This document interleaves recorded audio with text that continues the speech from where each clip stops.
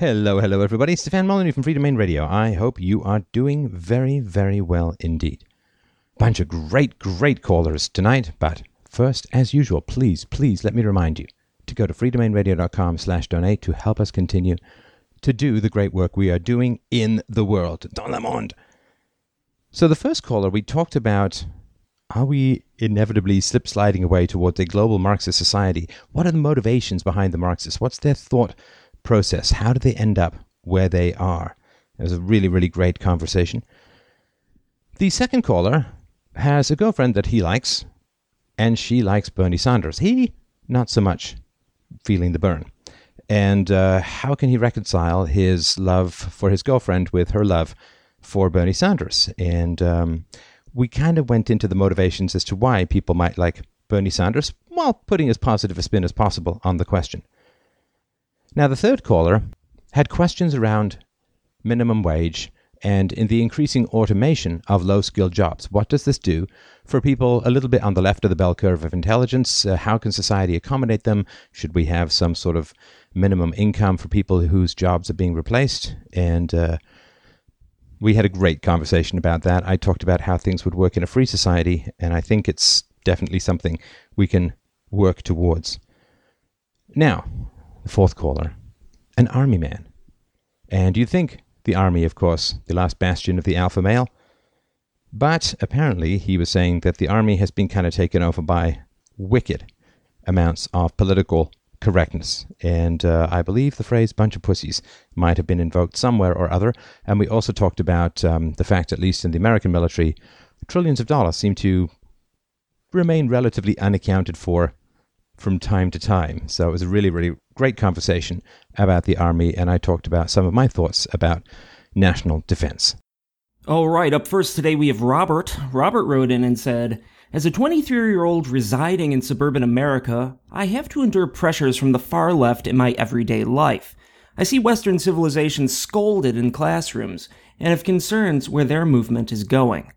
I consistently see the top 1% of wealthy people being attacked over the large amount of capital they have managed to acquire. Considering the fact that Americans who earn over $32,000 a year are in the global 1%, where do you see this movement going? Am I going to be hearing how Ethiopians make 5 cents on the American dollar? Can an argument be made that Western politicians and institutions are moving us towards a global Marxist society? That's from Robert. Well, hello, Robert. How are you doing tonight? Doing well, Stefan. How are you doing?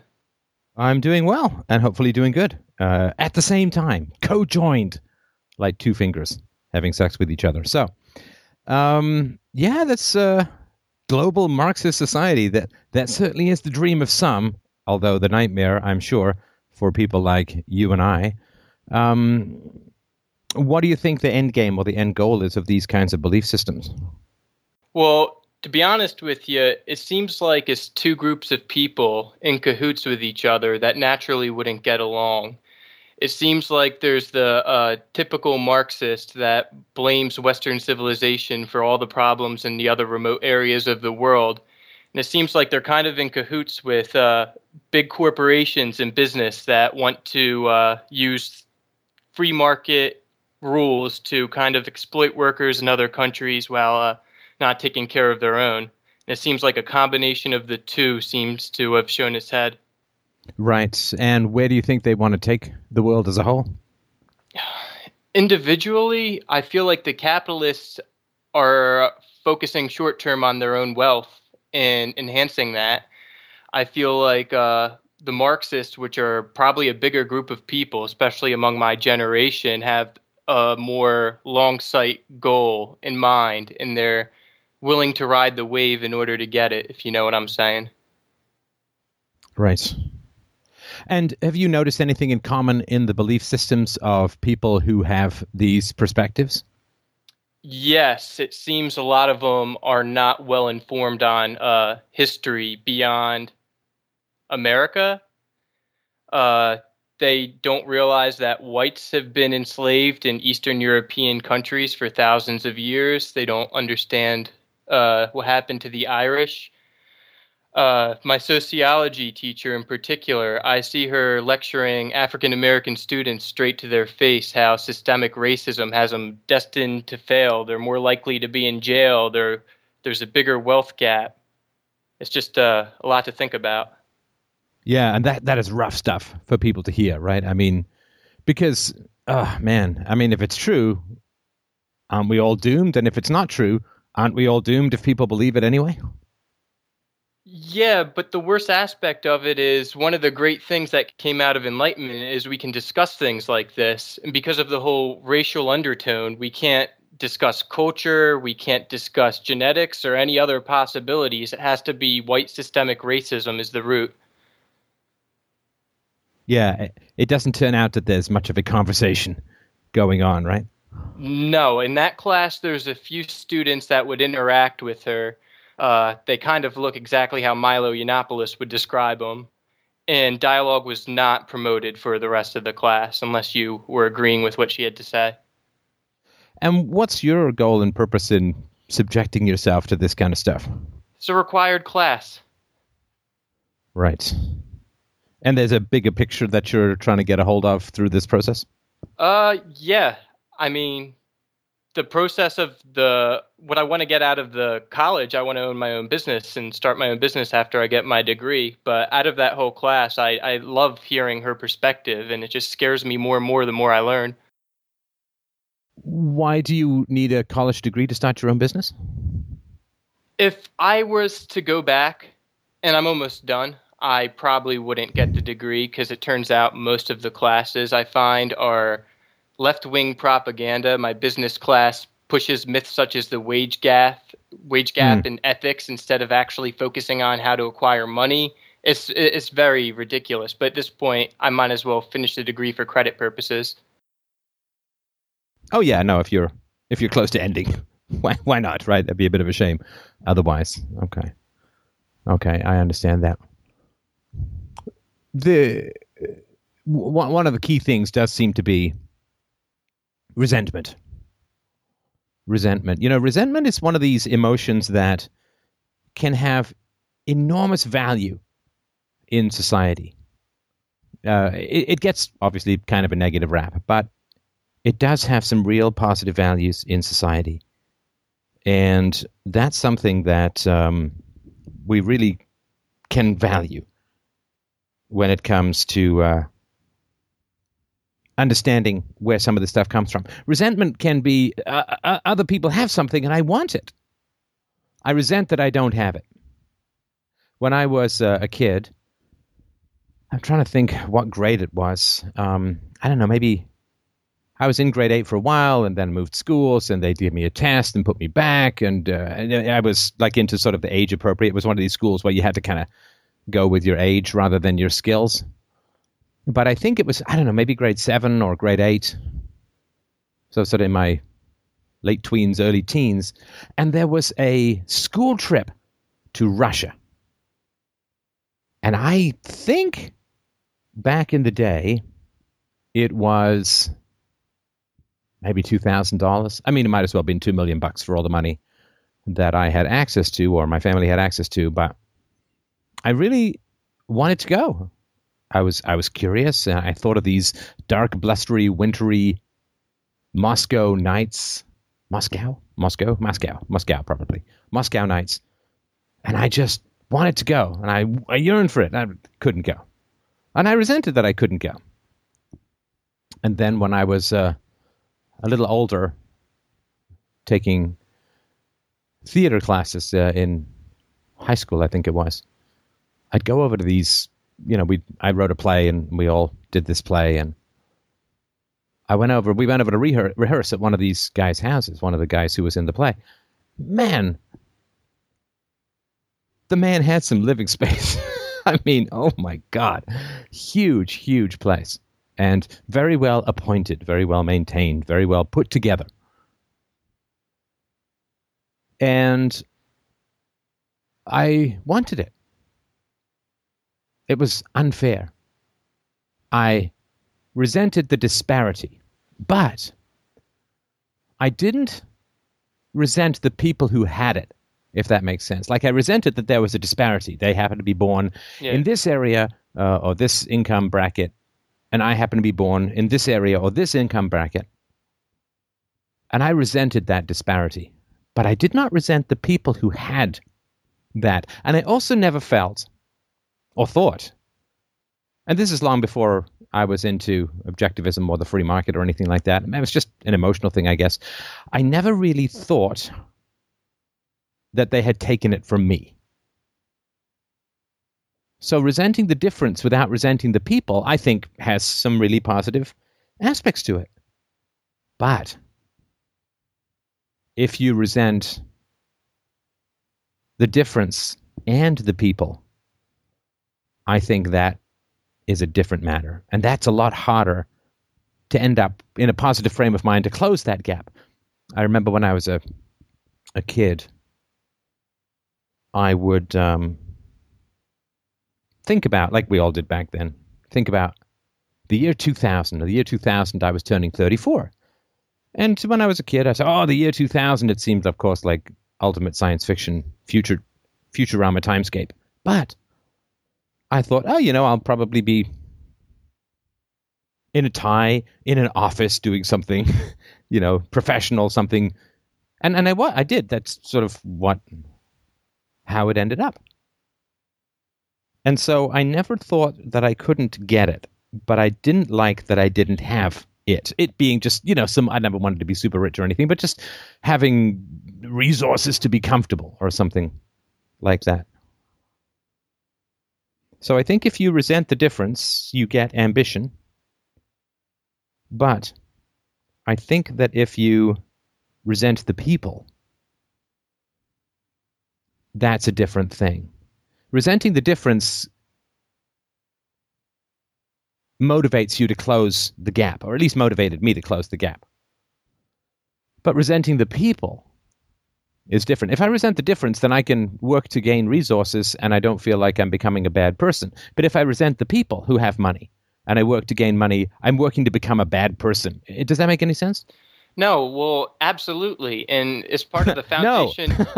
Let me start that. Does that make any sense? No. It absolutely makes sense because it's the foundation of America and what we're all raised essentially, or at least people that associate with American culture, is we have the opportunity to achieve that. In other countries in the world, you look at that and you can't get it. In America, as long as you could get to the ladder, you can climb it and achieve that goal yourself. So you could channel that energy into something positive. And I'm not so sure that we're going to be able to do that forever as long as we keep up at this rate. Whoa, do what forever if we keep up at what rate? We're not going to be able to provide people with the opportunities to see someone more wealthy and go out and grab it themselves and create their own wealth, per se, because of regulations, affirmative action, all these things created that are going to slow down the free market process that would naturally happen on its own. I mean, for an example, I already see my generation, millennials, at a huge disadvantage to the baby boomers because they could get retail level jobs and have pensions. We're unlikely going to get Social Security, let alone pensions, from a private organization. Yes, I mean, that sucks. On the other hand, you will likely be inheriting more money, more real estate, bigger houses than your parents did. Again, not that makes everything okay. But there is a bit of a yin and a yang to some of the disadvantages. No, yeah, correct. Well, we have a pretty big death tax in New Jersey, so that's only going to... Oh. So you get your parents' place, but also 4 tax collectors get to live with you. That's a bummer. Correct. That's a bummer. I hear they don't shower much. And it is when we see someone who has something that we want, and there's a pain involved in that, right? There's a discomfort. There's a distance between what they have, what we have. I was watching. I was working on a video today, and while I was compiling it, I was listening to. There's obviously a great Coldplay song. I'm not a huge fan of the band as a whole, but the song "The Scientist" is lovely, and there's a very nice version done by the cast of Glee. I was listening to that, and you listen to some of these voices I think Leah Michelle is the one who's got that No Prisoners, also a soprano, that is just an amazing singing voice. It's like, wow, that'd be nice to have. Of course, you have the singing voice you have. You can do some training or whatever, but it doesn't turn William Hung into Freddie Mercury. So, and then it switched to, they do a version of a Katy Perry song, I've Got the Eye of a Tiger, or whatever it is, right? And Roar. And the guys are all in their, I guess, early 20s, and they're all swinging around, shaved bodies and abs, right? And I say, wow, abs. I wonder what that would be like. I guess I had abs many years ago when I was on a swim team and didn't have enough to eat because I was poor. And, then I was able to burrow down and get an ab or two. But, it's been a while. And I said, well, can't have abs because, I'm going to be turning 50. And it's like, well, no. Scott Adams, who was on the show recently, the creator of Dilbert and a bunch of other entrepreneurial stuff, he has abs, and he's in his, I think, early 60s. So, yeah, lots of guys are like, I remember talking to a friend of mine once about high school. Everyone has the fantasy. They sort of go away for the summer. They work out like crazy. They come back totally buff, and no one recognizes them because they're so damn sexy. And if you want that, of course, you can resent the people who have abs for provoking the discomfort in you if you don't have abs and want them. You can resent the people for provoking that discomfort. If no one had abs, I wouldn't feel like I wanted abs. Or you can say, well, it's their choice. I have different choices, and I'm not going for abs. Or you can just go for abs. But when you see something that other people have that you want, it creates a discomfort.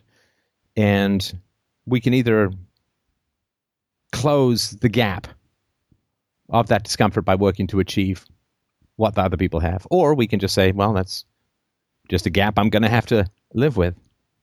Or we can just resent people. I'm big boned and they're genetically gifted or whatever, right? And I think that difference, whether resentment of the gap or resentment of the people who have what you want, that is very tough. And the fact that for a lot of places in the world, the Western experiment has not been transplantable. We've not been able to take the Western experiment and move it to other places in the world. You sort of say, well, the Western experiment started 250 odd years ago, maybe with this agricultural revolution that led to the Industrial Revolution, that led to all of the other positive things about the Western experiment, the Western history. And the problem is it's been very hard to transplant that to other cultures, to other countries. Right. And that is really difficult. I mean, boy, just imagine how wealthy the world would be if at some point over the last couple of centuries, the Western experiment had been transferable to other cultures and other countries. And it's incredibly frustrating, of course, because just how amazing these countries could be. These cultures could be if, they did the things that I talked about in a recent video on the attack on the American University in Kabul. Separation of church and state, free markets, equality before the law, lots of, peaceful parenting to a large degree. If other cultures adopted these things, we'd all be, incredibly happier, incredibly wealthier. And why is it so hard to transfer good values? So you say Western values, the good values. Why is it so damn hard to transplant? It's like there's this fragile Western hibiscus, and the moment you take it out of the Western greenhouse, it like bursts into flames and goes and kills a cat or something. Like it turns from something that produces wonderful fragrances to something that swallows and replicates feral cats or something. And there have been some examples of slightly more successful cross-pollination of Western ideas. The Japan and Germany after the Second World War did some pretty decent free market stuff. There have been free market reforms in India, free market reforms in China that have lifted hundreds of millions of people out of poverty. But they're not going with the freedom of speech stuff quite as much. And so if we knew how to transfer good philosophical values, the non-aggression principle, which is really the free market and separation of church and state. Small government is a maximization of the non-aggression principle, at least so far. It's the smallest government is the greatest maximization of the non-aggression principle. The free market is the non-aggression principle because it's self-ownership, property rights, trade, non-initiation of force based on market exchanges. So if we only knew how to transfer these philosophical values from one area to another, I think that would take the resentment down between cultures enormously. But how the hell do we do that? Now, I say how the hell do we do that, despite the fact that I've been doing it now for 10 years in the public sphere with this podcast, with books, with shows, with appearances and all that kind of stuff. So I've been working very hard to do it. And I have been, I think, very successful as far as things can be done. There are both more opportunities and more limitations than I first thought, it's good. It keeps me interested. But I think some of the leftist resentment is the difficulty in transferring values from one culture to another is absolutely enormous. And this is true for bad values as well as good values. Communism takes over, a third of the world? And then communism fails and everyone, boink, they kind of pop back to where they were before.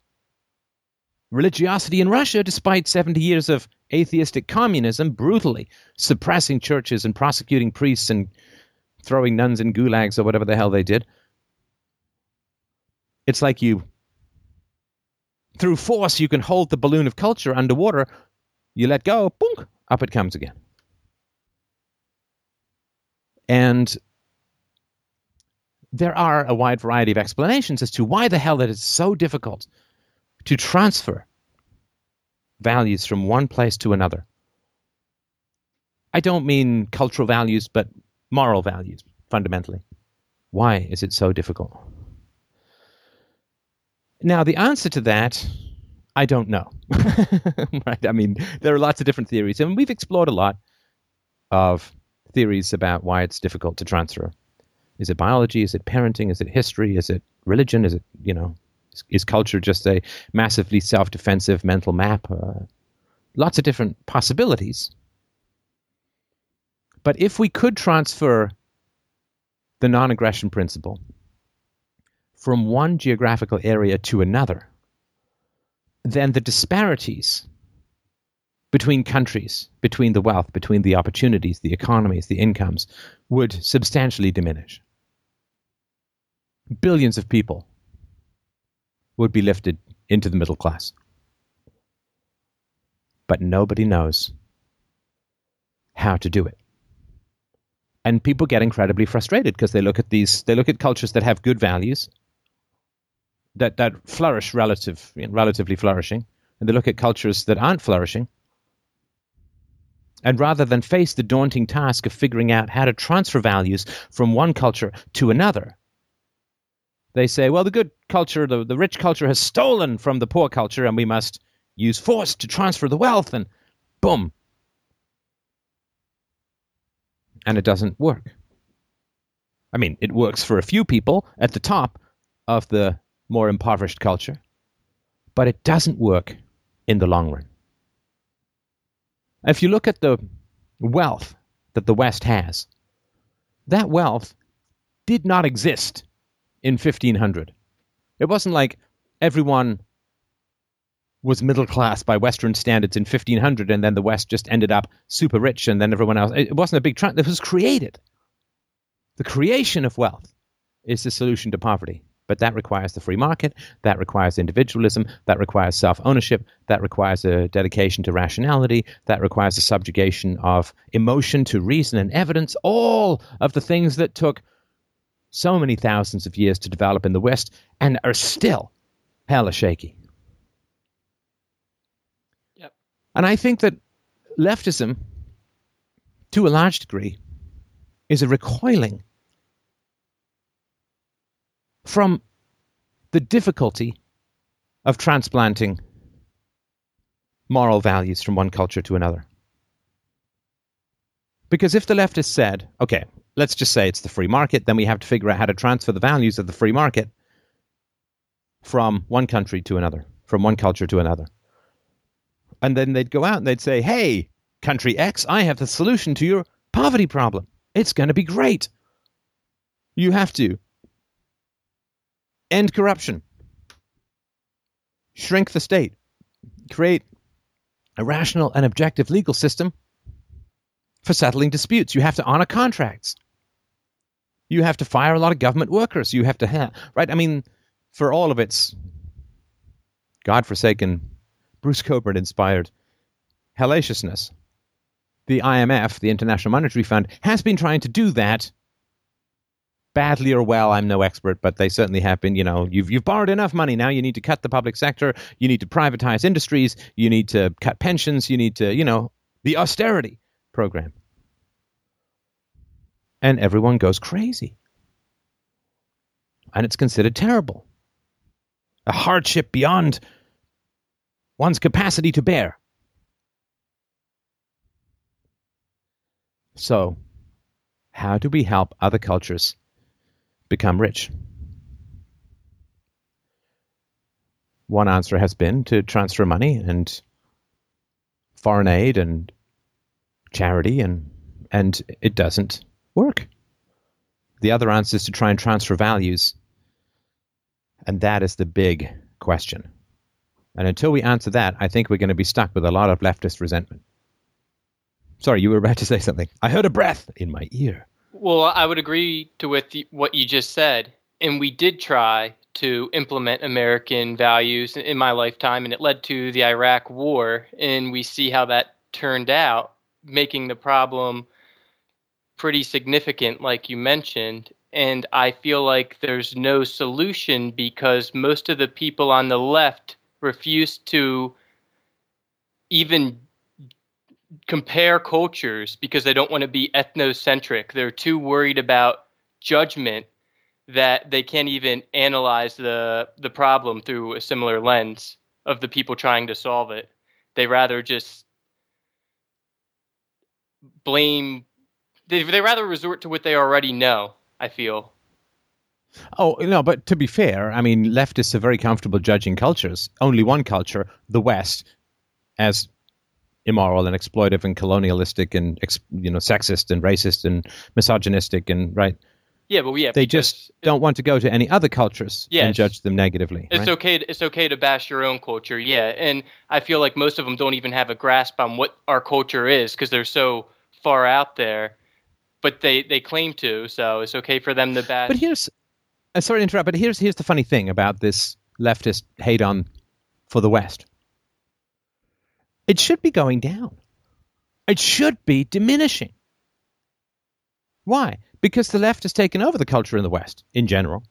You look at movies and mainstream media and academia and also childhood education. The left has taken over the culture of the West. So shouldn't the left be more positive about the culture in the West since they've taken it over? They've been in charge for the last, I would say, generation or two at least. They've been in charge of the culture in the West. Well, Stefan, I have the impression that they want to double down on what they're already thinking because they feel that their policy's not working right now. So the only way to fix it is to completely tear it down and to rebuild it.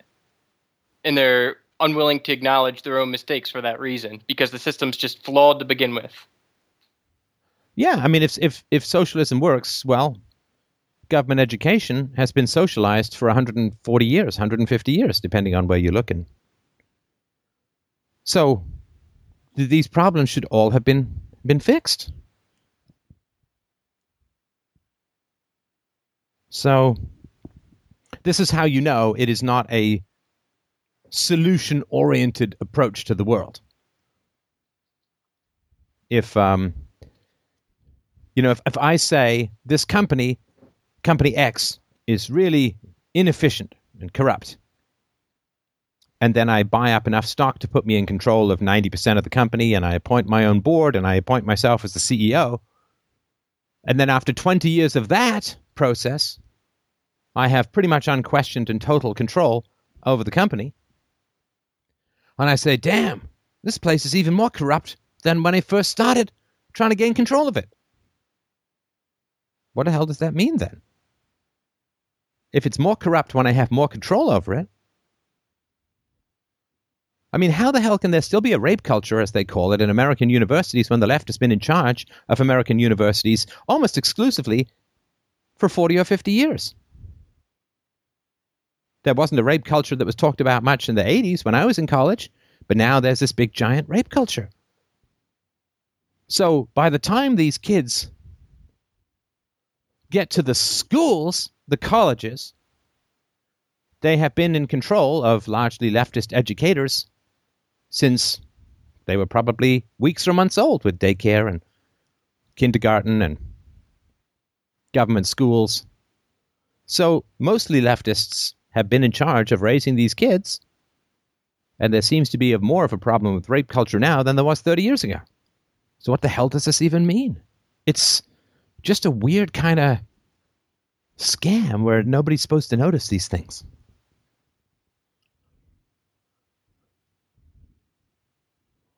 After 50 years of putting the left in charge of blacks, or leftist policies or programs in charge of blacks, the black family is far worse off than it was when they started. Not so great society. Terrible. Yeah, it's terrible. Which means that we can all understand that the goal is not the stated goal. Right? As I've said before, like if I want to go north and I say I'm desperate to go north, and I'm headed south, and then you grab the compass and say, hey, you're heading south, and I keep going, then clearly I never meant to go north. I'm just saying stuff. Yeah. The goal is power. Not success for the stated goals, right? Correct. Well, Lyndon Johnson said, when you put in the Great Society and put in welfare, we'll have them voting for him for 200 years, and so far it's lived up to the expectations. Yeah, hopefully the internet can start to help and change that. But, where are we headed? I mean, if I knew that for sure, I'd be a determinist, right? I don't know for sure. I know if good people don't do and say anything, then yeah, I know where we're headed. But of course, the goal is for good people to do and say stuff that makes the world a better place. That's, I try to encourage people all the time in this show to go out and get things done, make things happen.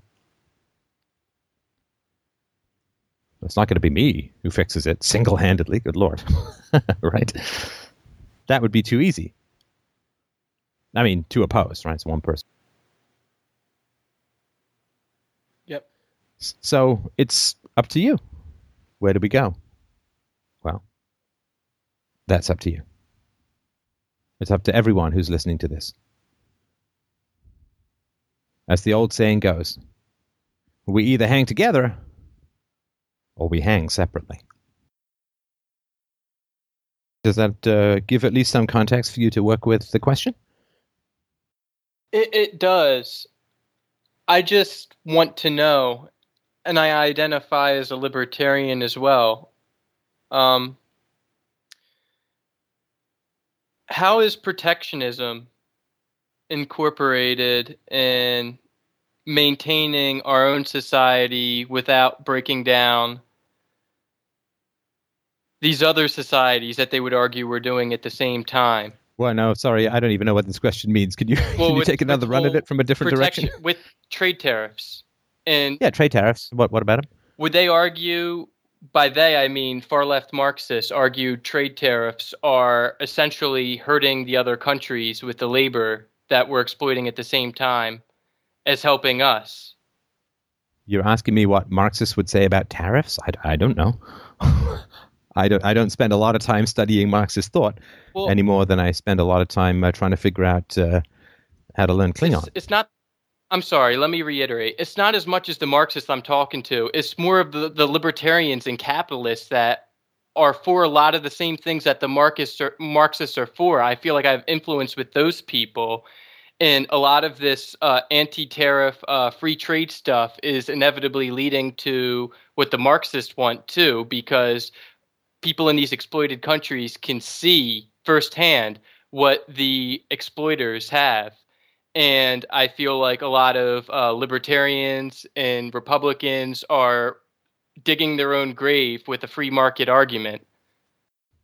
Oh, you mean like how libertarians say any mention of tariffs is bad? Yeah, that totally came out wrong because I don't see myself having the ability to sway Marxists at this point. It's Republicans and libertarians that I actually see myself having to have some influence over. Yeah, well, there's sort of a false dichotomy that, of course, tariffs are an interference with free trade. Of that, there's no question. I mean, that's praxeologically true, right? You're tacking a tax onto a voluntary transaction that's going to interfere with that transaction. So if in sort of abstract libertarian land we say, are tariffs good? We would say, well, no. Correct. Because they're an interference with free trade. Correct. But if we look at the real world, right, which is where you have not just a shining city on the hill that you can inhabit mentally, but you have to actually build a damn road to get there, we have to ask ourselves, are tariffs good? Well, compared to what? Compared to what? Compared to the income tax, they're angelic. They are fantastic. Because the income tax can't be evaded. Can't be avoided. I guess evaded sounds like you're illegally doing it. It can't be avoided, right? Income tax, you can't avoid it. But a tariff you can avoid. Right? If they put a tariff on brown sugar, you can use white sugar. If they put a tariff on white sugar and brown sugar, you can use maple syrup or honey. Or you can not use sugar or whatever it is, right? You can avoid legally and easily a tariff. You cannot avoid an income tax unless you don't earn any money or whatever, right? And so as far as, and that very avoidability means that there's a downward pressure on tariffs. Because they can be easily avoided. I mean, just look at, it's not an optimum health solution, but just look at what happened when the government in America slapped massive tariffs on sugar. Well, the price of sugar went through the roof. And then, hello, high fructose corn syrup, or whatever godforsaken Satan sweat they use to sweeten things these days, right? Hello, aspartame, or I don't know, whatever, right? And so the income tax you can't avoid except by living in the woods, or I guess you could move to another country, but that's not really very practical for most people, and it's hard to move to other countries and very expensive, right? So the tariff, though, it's easy to avoid. And generally, as far as I understand it, a tariff is usually on foreign goods. Correct. So buy locally, right? Now, of course, when there's a tariff on foreign goods, the local price is going to rise because the competition is diminished from overseas. But you still have lots of choices with tariffs that you don't have with income taxes. And so if we say, is a tariff bad? Well, sure, but compared to what? Compared to the income tax, I would say it's much better. Plus, it's a tax on consumption rather than on production, rather than on income. That's what I like about it. Yeah, so you can just not consume that thing. Whereas not making any money tends to leave you a little lean and hungry.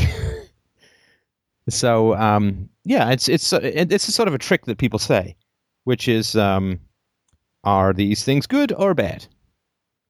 And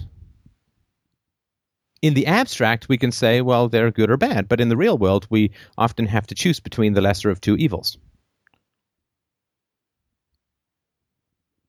And right now, let's just talk about America. It could be any Western country, but right now, America has a gigantic problem, which is there are too many people dependent on the state. whether that's welfare or whether that's disability benefits or, any of the other billion means and non-means tested programs of government spending. And so America needs some jobs. America needs some jobs. Now, income taxes aren't going to create jobs. They're not going to stimulate domestic consumption. However, tariffs have the potential to create local jobs. Now, the question is, if you put tariffs on goods coming into a country, and that helps get people off the welfare state, off welfare consumption and into jobs, what is the net cost or gain to society? Well, the net gain to society will be enormous, I would imagine. You don't have to pay for the welfare. You are instead generating income. You don't have to pay for the administration. And human capital doesn't decay the way it does in the welfare state. Like, you know how when people go into space, like the moment they hit 0G, their bones start to deteriorate, right? Because their bones strengthen through resistance to gravity. And, there's exercises that astronauts can do, but I think it's still a fairly intractable problem in the long run. But to me, and I think there's a good argument to be made, it's fairly incontrovertible, I think, that when people are on the welfare state, their human capital declines enormously.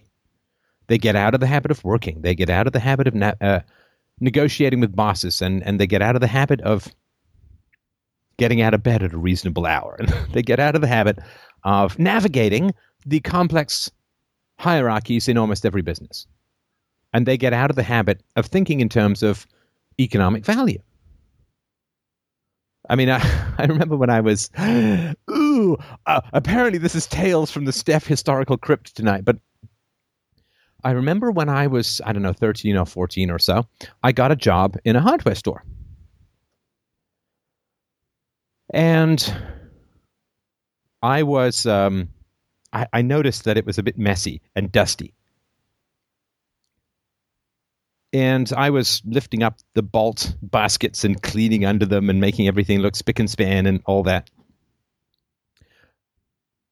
My boss came over and said, "What are you doing?" I said, "I'm tidying." He's like, "How am I going to pay your salary if you don't do something that makes me money?" Ooh, bing. And the lights went on in Steph's brain.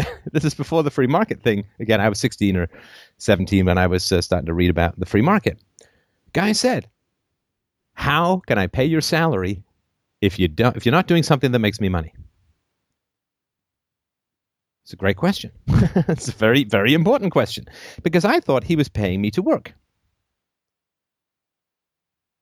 And he wasn't paying me to work. He was paying me to make him money. Now, I did have to work to make him money, but that's not the same. It's a subset of working called making him money. So he took me downstairs to the basement of the hardware store, and he said, "Look, there's a whole stack of people who want their screen doors fixed. They brought them in. Go fix them." So, figured out how to pop out the screens, put in new screens, put in all the little rubbery things around the end, sealed them all up. It wasn't that complicated. And he said, "Now I can pay your salary." Because he would sell screen door fixes for a bunch of money, and then he'd take some subset of that money and pay my salary with it. But he wasn't selling, "Look, the shelf under the basket of bolts is dust-free." He couldn't sell that. And isn't it sad that we have an educational system where this is not discussed? This is not talked about. People don't understand this. That you don't get paid because someone likes you. You don't get paid because you work. You don't get paid because you show up. You don't get paid because you have a nice suit on. You don't get paid because you can type. You get paid because you make money for people. And if people understood that, the world would be a wiser, friendlier, happier place. Because we would look at a movie, we'd see Brad Pitt getting paid $10 million, and we'd see some guy in the extra making $6 an hour. And we wouldn't say, well, that's unfair. We'd say, well, that's because people will spend a lot more money to come and see Brad Pitt than they will to come and see some extra standing in the background. And we would understand that in general, if somebody is not being paid very much, it's because they can't make someone much money. But where that would lead is we'd say, wait a minute. Kids 18 years old or 17 years old coming out of high school, they're not even worth minimum wage. In other words, the government's had them for 12 years or more if it's prior to that. The government's had them for 12 years. And they have virtually no economic value. Well, that's one of the reasons why teachers don't want to teach that stuff. They don't want to teach that kind of economics. And we would go to a poor person and we'd say, what you need is not money. What you need is value. You don't need to be given money. You need to be taught how to create more value. Maybe that can be transferred. Maybe it can't. I don't know. I know it can with some people. You know, I kissed the ring of that guy who, close on 40 years ago, told me, how am I going to pay your salary if you're not making me money? If Marxists understood that, they would understand that poverty largely results from a deficiency in human capital. It's not a very good slogan, but it's true. Low human capital is low wages. And then we'd say, okay, well, if we want people to become wealthier, what we need to do is we need to find a way to increase the value, the economic value they can offer to others. And one of the first things to do about that is to have them understand that their wages are a reflection of the value they can offer. So that's actionable, but those kinds of actions would result in a diminishment of state power. Right? Teaching the free market puts you right up against the combine harvester of state power. Whereas if you say, well, you know, the government needs to raise minimum wage. Okay, well, the government says, oh, is your plan going to give me more power? More control? Yeah, sounds great. The actual solutions generally put you on a collision course with existing power structures.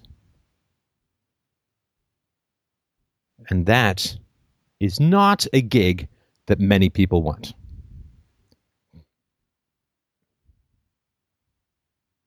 That's all I had to say on that. But I know I go on for so long. It's like, how does anybody know when I'm done? No, that was a great analysis and very helpful in particular. I not only agree with everything you had to say, I can see how I could try and implement it in my message to other people that I talk to, because it's just, we're all essentially investments in ourselves. And the fact that people come out of 12 years out of school and they're not worth minimum wage, it just goes to show you how poor the investment process is. And I wish schools taught philosophy and critical thinking in grammar school. Well, they used to. And when they used to, people's IQs were a lot higher, number one. And number two, we had a giant-ass industrial revolution that remade the entire planet.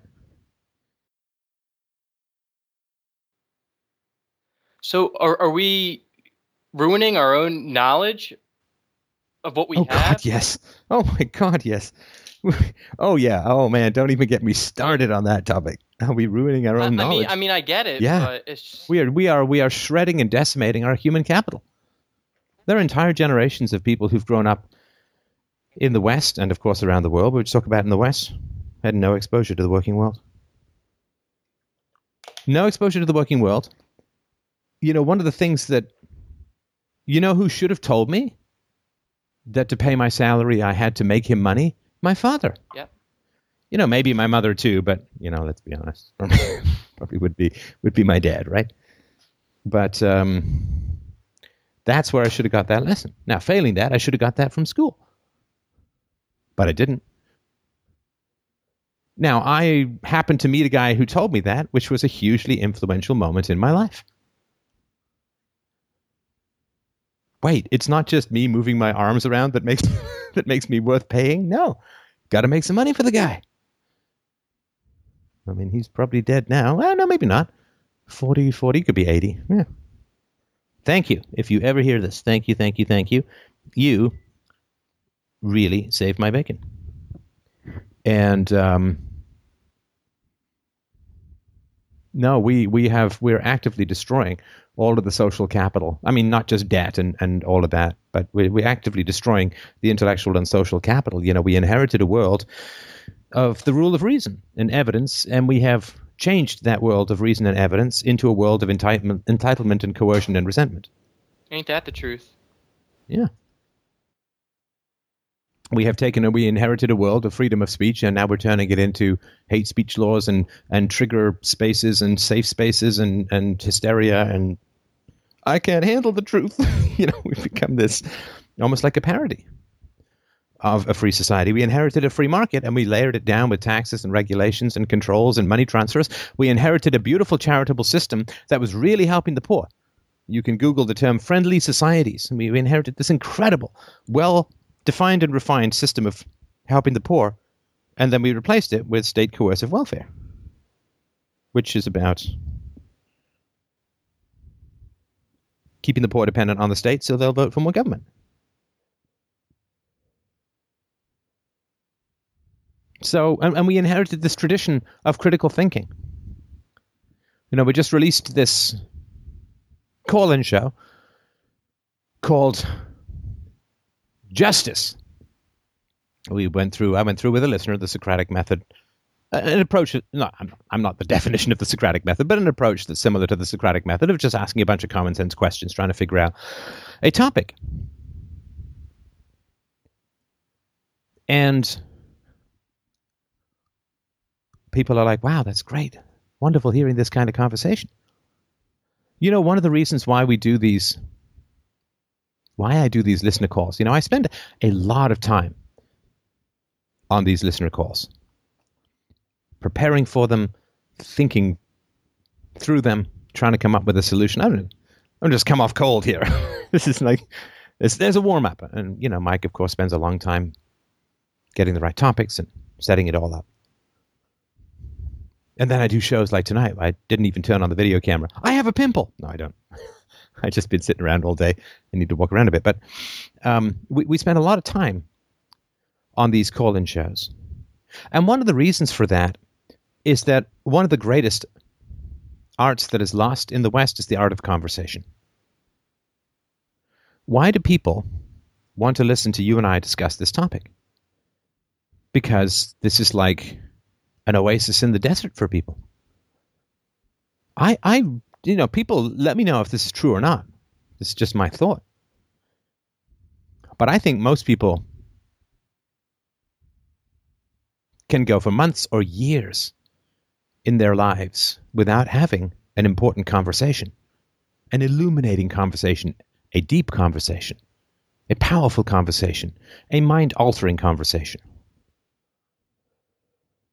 And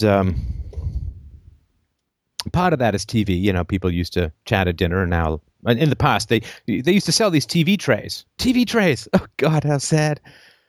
And people would set up their Hungry Man dinners on a TV tray and watch TV rather than talk to each other. Now, of course, it's tablets. And I was in a coffee shop the other day. Literally every single person was on a phone. Even people sitting across from each other. There was one group in the back that was chatting.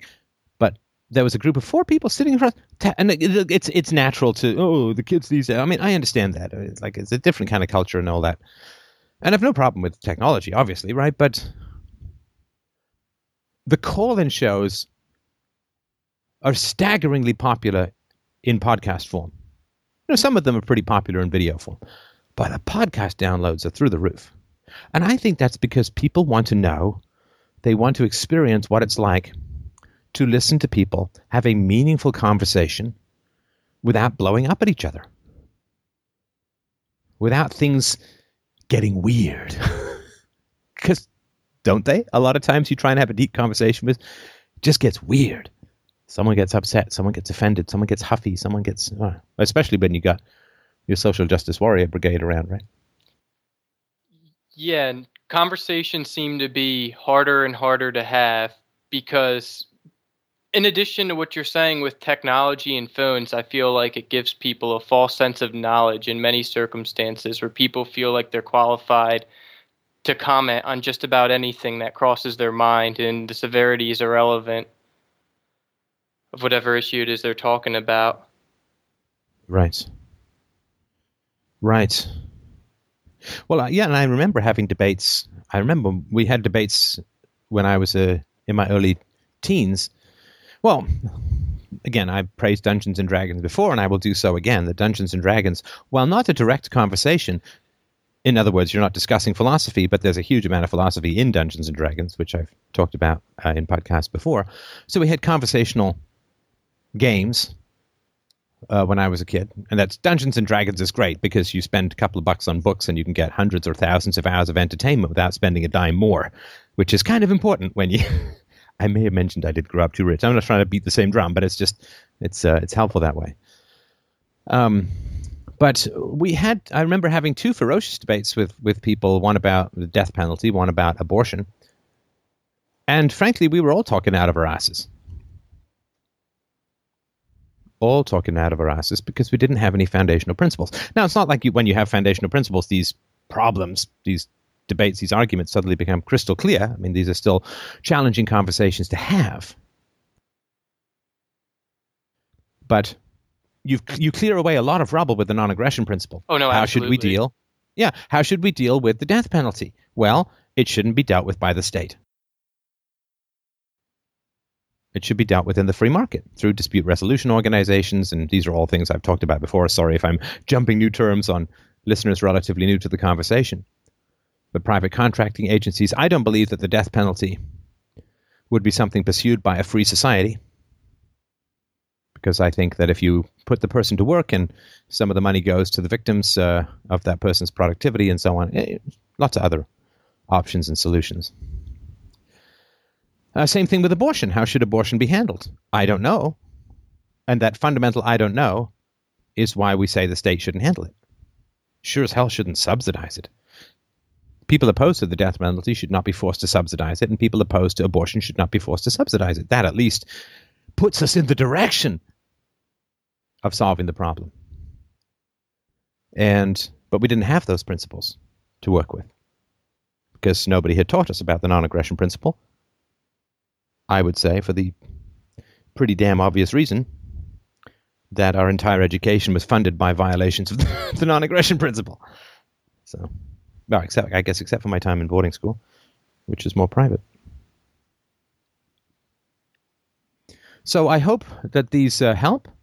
Absolutely. It can be. I always love the origins of things, and that's right. The getting right down to the base.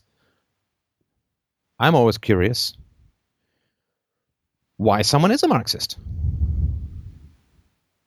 There must be, either it's some R-selected biological imperative, which I'm hesitant to put forward even as a hypothesis. It would be so impossible to test, I think. But maybe there were particular life experiences that led them in that direction. So instead of getting into debates about abstracts, get into questions about history. And I think that can be pretty helpful. All right, listen, I'm going to move on to the next caller, but I really, really appreciated the conversation. It sounds like it was, and I hope that it was of some value to you too. It was great. I appreciate it. Take care. All right, up next is Torin. Torin wrote in and said, I'm a biracial independent who leans to the right, having been a Democrat before I went to college. I'm in a happy relationship with my liberal, Bernie Sanders-loving girlfriend. I've dated so many other types of girls during my college days that I'm at a point where I've learned what I want in a woman, and I'm convinced my current girlfriend is perfect for me regardless of our political affiliations. I am an engineer who just wants to have a happy, successful life without having politics needlessly forced into my day-to-day thinking. Despite that, I find that every now and again there are instances where my girlfriend and I disagree on a matter, which is perfectly fine. However, I find that she'll say something with a level of inaccuracy that vexes me, and I'll give a not-so-eloquent response. Is there a way to best handle these isolated incidents where we can avoid an awkward situation? That's from Torin. Take off your shirt. Take off your shirt! Assuming you have a sexy set of pecs. Well, hello, good evening, nice to meet you. Hi there, Stefan. Nice to meet you. Nice to meet you too. Couple of questions, if you don't mind. Of course. And this sounds confrontational. I don't mean it that way. Okay. What do you like about your Bernie loving girlfriend? Give me the lowdown on your infatuation with the fine young lady. What's good about her? I mean, she's attractive on the outside, but I would say what really drew me in and kept me with her all this time was what's on the inside. She makes me feel so happy about myself, makes me feel confident, just kind of makes everything feel all right, if that's helpful. Yeah. So she's a de-stressor. Yes. That's good. I think that there are some men who may not feel that way about their girlfriends. So that's good to hear. That's good to hear. And what else? We love food. That's a fun thing we both like taking in. We have similar interests other than politics. We love food. We like movies. Kind of the same genre, comedies and action.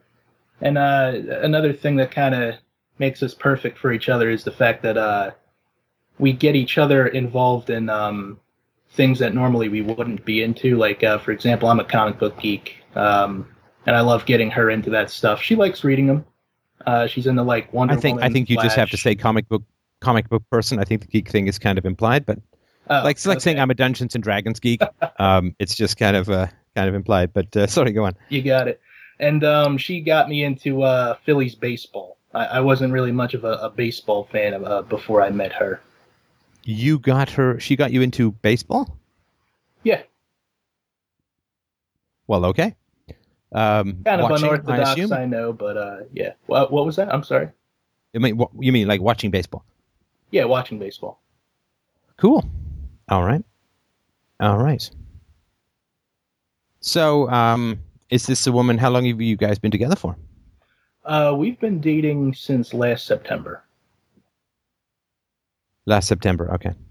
And what kind of future do you see with this woman? I can definitely see myself living with her, being with her. I don't want to say too much because I'm sure I'm going to share this with her later after the episode. But yeah, I can definitely see myself with her for a very long time. Just me and her together. Our relationship is kind of like we're two peers in a partnership. I guess you would say. Not one person's the boss. Not one person isn't the boss of the other. We're two peers, and I guess that's why we work well together. So, I mean, I know it's early days, so I guess not that early if you've been together almost a year, but could you see getting married or staying together forever? In all honesty, yes, I do. And have you guys had conversations around things like whether you want to have kids, how many kids, when you might want to have kids in your life arc or anything? We actually have. We've had two separate conversations about that. The first one was way back, I think when we were 3 months in, and she was like, what are your thoughts on kids? And I was actually still in college at the time. This was like my last couple of months before graduation, and I was like, I can't even think past graduation, let alone kids and whatnot. I mean, I guess I could have a kid or two, but I just don't want to think about that until then. And then after I graduated in June. She's a little bit of ahead of me. She already graduated a while back. And I graduated, I got a job. I had a couple job offers, and I went with the one I really liked the most. And then we had a conversation again about it about a month ago. Nobody instigated the conversation. It was just that a kid like ran behind the car when I was driving, and I was like, what an idiot. And she was like, yeah, I guess you had an issue with kids. And I'm like, no, it's just that particular kid. But I do like kids, and I can definitely see myself having a kid. I'll just raise my kid how to be better than this kid, I guess. And she was like, oh, so you are into kids. Right. Okay, and what does she do for a living? She works in education with special ed. Right. And does she, if she wants to have kids, would she go back to work when the kids are young? Would she stay home for a while? We never talked about that. That's important. Again, if you've been together for a year, a lifetime is just a whole series of days you spend together, right? And so, I think that is an important thing because, as you know, I'm a huge fan of at least one parent, and usually it's the one with the feed bags, staying home with the kids for the first couple of years. And these are things that shouldn't be a big surprise. Right. When you sort of get into things. It's not something you want to try and figure out later. I gotcha, yeah. Now, would you say, and this is with all due respect to the fine young lady, and I mean that with all sincerity, but would you say that you have a lot of respect for her political perspectives? Yes, I do. I personally don't like Bernie Sanders, but I got nothing against him where I would say, oh, you're stupid for thinking he'd make a good president. And if that's who she believes in, that's fine by me. It doesn't bother me. No, that's not respect. Oh. Toleration is not respect. You were absolutely respect right. is I appreciate and like and hold in high esteem the process by which she came to her political conclusions. Right. I'm not trying to corner you. No. I Just understand that. That's trying to sort of absolutely... point this out. And look, that's fine. That there are people in my life who aren't crazy about Freddie Mercury. And once I find them and hunt them down, I'll know who they are and I'll be able to deal with them appropriately. But this question of respect is important. And the reason I'm saying this is, I'm not saying you have to somehow disrespect your girlfriend as a whole. But let's say that she was raised with balalaika music or whatever it is, right? And, I don't know, or Chinese opera. Now, I don't know a lot of people. I'm sure there are some, but I don't know a lot of people who were into balalaika music who weren't raised with balalaika music. So if I had a girlfriend who was into this music, I wouldn't say, wow, that's really exquisite taste she has there. It's like, well, it's what she was raised with. It's what she knows. It's what she's comfortable with. It's not a problem. But I wouldn't have a huge amount of respect for that. Now, if she got into balalaika music after growing up in Thailand or something, I'm just making stuff up here, right? That would be a kind of different process. So people can have particular perspectives in your life. You don't have to have respect for them. That doesn't mean that that's a problem that needs to be fixed. Does that make sense? Yes. Yeah. Now, if she was into balalaika music because she thought it watered away evil spirits, that would be a different kind of situation, right? So if she's not particularly well informed in politics, but if she has this, and I assume she works for a government school, is that right? Yeah, she does work for a public school. Okay, so she's a government employee and she's dealing with disabled children. Did I remember that right? That is correct. Special ed. Yeah. Okay, so she obviously has a big heart. And she probably assumes that Bernie Sanders wants to help people, just like she does. He wants to take care of people, just like she does. And part of her, and it's not a bad part of her or anything, but part of her probably feels that if it was a free market, who would pay to take care of the somewhat expensive needs of these children? Well. And that's not a bad question at all. Mm-hmm. Right? I mean, if government money is paying her salary and paying for the school and paying for the equipment and paying for everything that makes these kids' lives comfortable, then she has a perfectly legitimate question, which is, okay, well, if there's some free market and the government's not paying for all these things and the parents can't afford to, what will happen to these children? And I'm sure she has a great deal of affection and care for the children, and it speaks well to her big-heartedness that she would have these kinds of questions. Does that make sense? Yes, it does. Now, if she goes with Bernie, then her kids are going to be taken care of, right? Bernie ain't cutting the budget for underprivileged children's resources, right? Or for disabled kids' resources. So she cares about the kids. She knows that they need these resources. The parents probably can't afford them. And this is a certain way that these children's resources needs are going to be met, right? Yes. Which is exactly what single moms feel. And I don't blame them for that. I don't blame them for that at all. In an amoral, resource maximizing standpoint, a single mom is far better off going with the state than with the free market. Because the state, and she's actually better off going with the state than getting married. But this is why this is displacing marriage, single motherhood.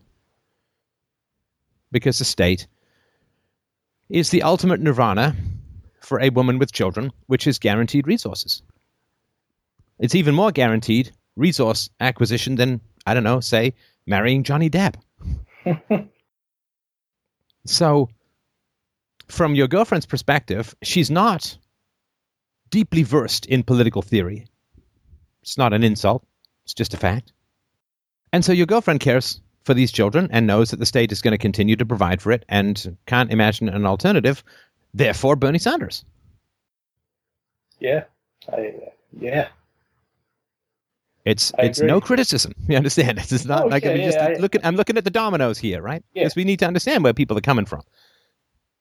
She's not like, well, you know what's great is that Bernie Sanders will violate the non-aggression principle and cause the eventual destruction of the very security system that keeps these kids going because it's going to run out of money and debt and it's going to turn into Venezuela and then they will all be eating pigeons.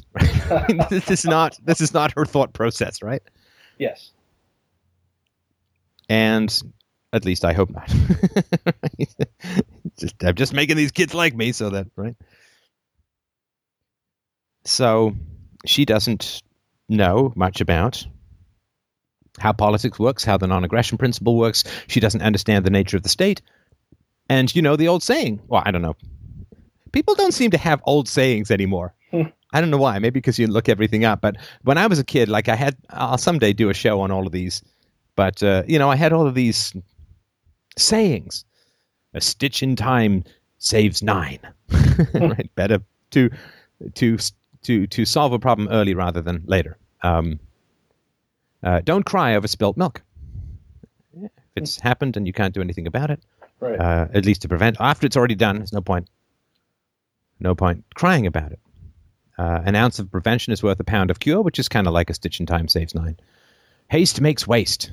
If you're in a big hurry, anyway, I want. So these things, this is like before you had Google, you had these little like pinball bumpers that try and keep you on the right path. Oh, I remember stitch in time saves 9. And all of these kinds of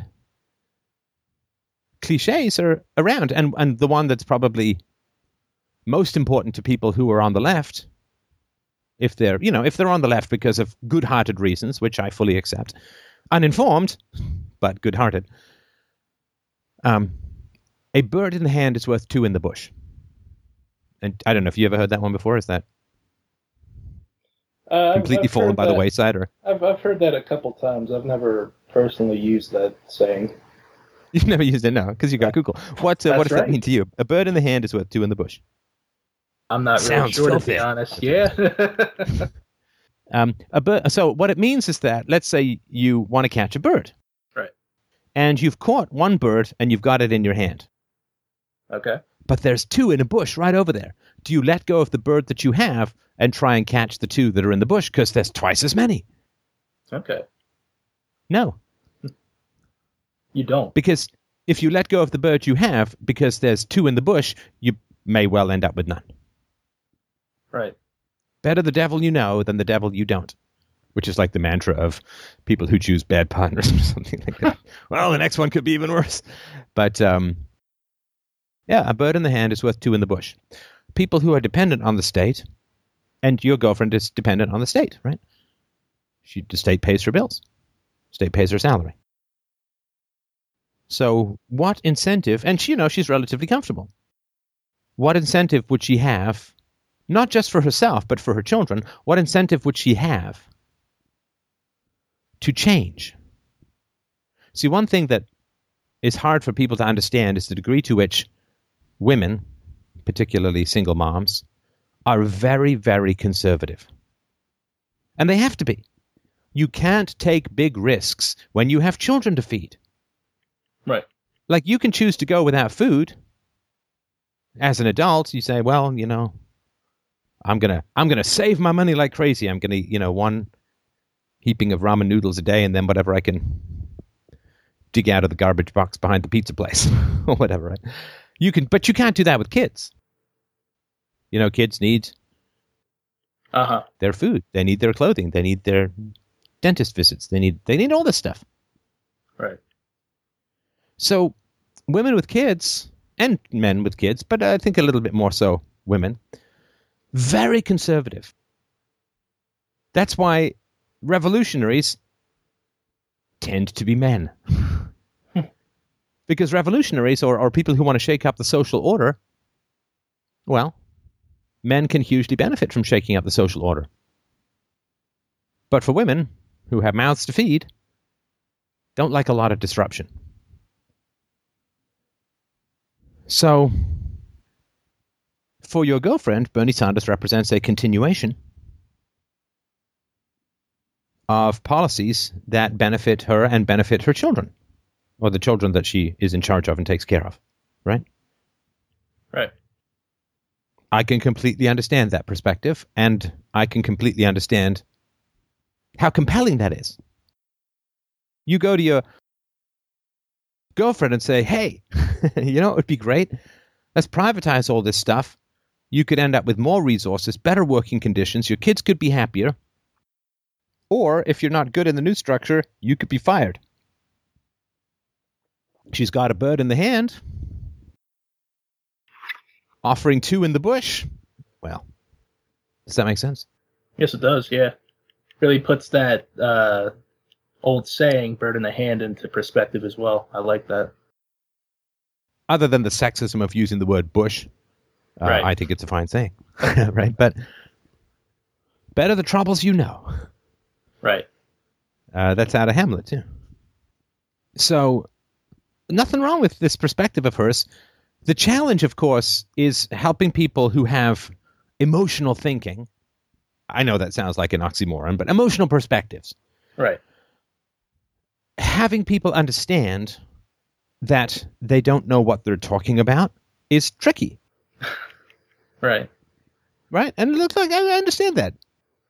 Nobody likes to be told that they don't know what they're talking about.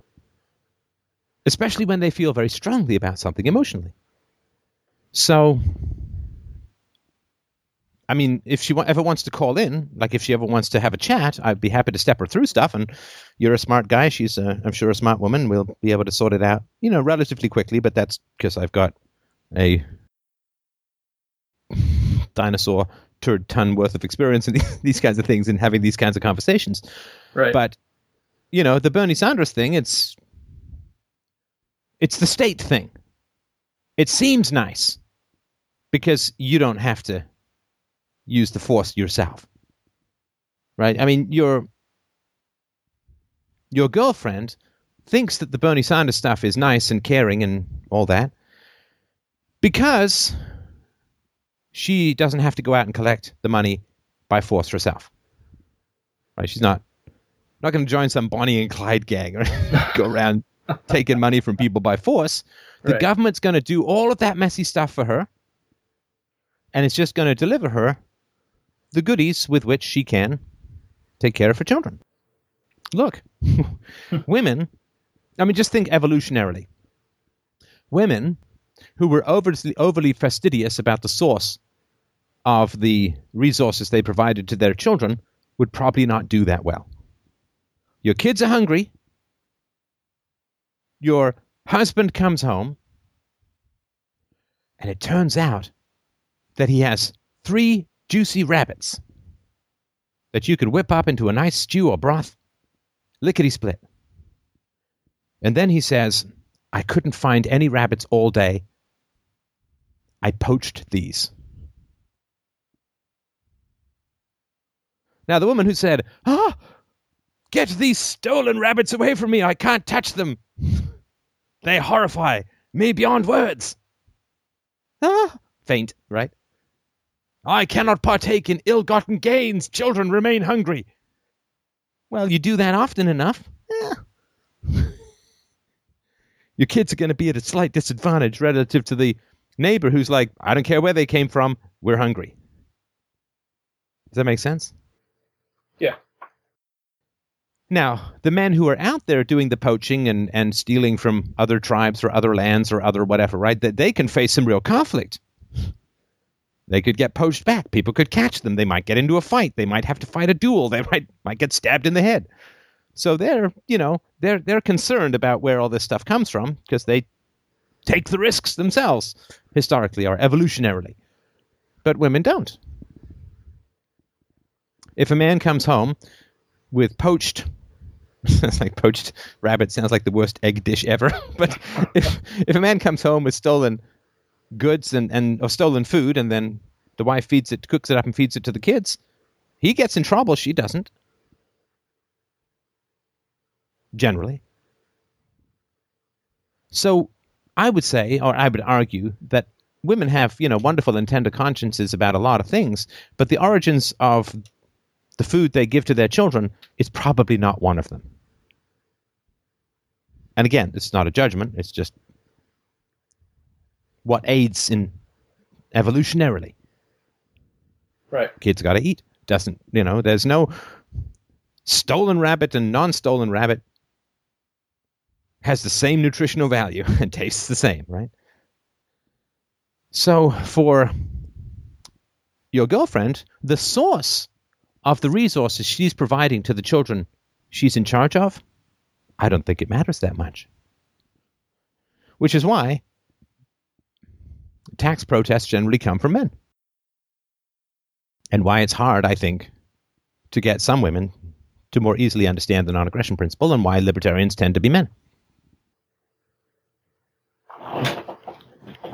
Yeah. Women have the practical matter of feeding children, or the children die, or the children get sick, or whatever. Or the children, if there's not enough food. My brother and I, when we were kids, there was a thing called a pusher, which sounds very sinister, but it's not. It was like this weird thing. It kind of looked like a single arm razor, you'd use it to push food. You'd push food onto your fork, your scrambled eggs or whatever. The pusher. Man, the fights we had over the pusher, because there was only one. God forbid you had the last yellow Lego when somebody was building a yellow Lego wall and you wouldn't share it, right? So when you're low on resources, there's a lot of conflict among siblings. And remember, women would have like half a dozen or more kids in the past. So even if there's enough food kind of to go around, there's still going to be a lot of conflict if there's not enough for everyone. Or as a friend of mine who had siblings would say, I need 2 ice creams. I need an atomic weigh scale to make sure there's not one atom more of ice cream on one of them than on the other. Because otherwise, I'll hear nothing but about that until the end of time. So I think women, this is all generalizations, but I think there's some value in it nonetheless. I think that women have evolved to be less fastidious about the source of the resources they need for their kids. The sort of the cliche of this, in The Sopranos, was it Lorraine Bracco played Tony Soprano's wife? Yeah, he's in Construction. I don't know if you've ever watched it, but I've seen a couple episodes. Yeah, it's kind of like a cliche, like the sort of vaguely clueless Moll, right? The gangster's wife or whatever. He's in Construction. He's doing very well. He comes home middle of the night with a guy rolled up in the carpet. She just looks the other way. That's kind of a cliche. I think there's probably a bit of a grain of truth in it in some circumstances. So does that help sort of give you some approach to understanding where she may be coming from? And again, if she disagrees with me or anything, she's certainly welcome to call in and we can chat about it. Yeah, it definitely gives me insight. I particularly like the part at the beginning where you said tolerating this is not the same as respect. That really hit me. That's something I definitely need to think about. I feel like we. Listen, man. I don't know if you guys live together or not. If you get married and live together, you're going to have to tolerate some things about the fairer sex, and they're going to have to tolerate some things about you. Mm-hmm. I'm still working on why I need a placemat, and my wife is still working on why I need another headphone set. And that's fine. You're not perfect. She's not perfect. And men and women are complementary and different. Now, I mean, listen, don't get me wrong. You can go full hog if you want to, right? If you want full consistency in your relationship, you can go full hog and you can give her the against me argument. Do you support the use of force against me for disagreeing with your politics? You can do that. I'm not saying you should or shouldn't. That's everybody's personal choice. Right. But, depending on, you got to look down through the tunnel of time and you got to say, how much inconsistency am I willing to live with? How much of a deviation in values am I willing to live with? That's not something I think that can be dictated from outside, like philosophy as a whole. Right. All right. Yeah, thank you, Stefan. That was helpful. You are very welcome. You're very welcome. And I appreciate the call. It was very interesting. Yeah, thank you. It was enlightening. I appreciate it. All right. Thanks very much. And the last thing I will mention as well is that when you, if this is your girlfriend's perspective, when you get married, there'll be a lot of people like this in your life. Birds of a feather flock together. Well, actually, that came from Muhammad Ali, I think. And also it's an old proverb. But so, I mean, it's because, she'll have other people in her life who are like this, and they'll reinforce each other, and it has the potential to drive you a little batty. So these are just things that, when you're early dating, there's this kind of isolation, right? Not isolation from each, but, you don't usually have, it's not like the fourth date you say, let's go visit my grandmother in the old age home because she needs something rubbed into her feet, right? I mean, the sort of, the detritus of life complexities tend to be later. Right. John Edwards, this, I guess he was a Democrat contender for something or other, had this affair with a woman named Rial Hunter, I think her name was, as opposed to Reality Hunter, which is my rap name. But his wife would go crazy because it was like, so you go out with this woman, you hole up in a hotel, and you just have sex. Yeah. There's no birthday cards. There's no kids throwing up. There's no bills. There's no reality. And that is, as you get along in this relationship, just be aware that you'll have a lot of people in your life who are this way inclined. And that's neither here nor there, just something to be aware of. All right. I really appreciate the call. Thank you so much. Thank you, Let Stefan. us move on to the next. You too. All right, up next is Chris. Chris wrote in and said, with increasing regulations in the United States, such as minimum wage increases in many cities and states, the cost of labor is rising higher and higher. At the same time, the free market is making the cost of automation of many processes lower and lower. It seems we're on the cusp of an automation revolution, as a way of the free market trying to compensate for this hyper-regulatory climate we are currently living in. There are some people that are talking about this leading to increased social unrest as more and more people lose their jobs, especially in fields like customer service, where much of America's workforce currently resides.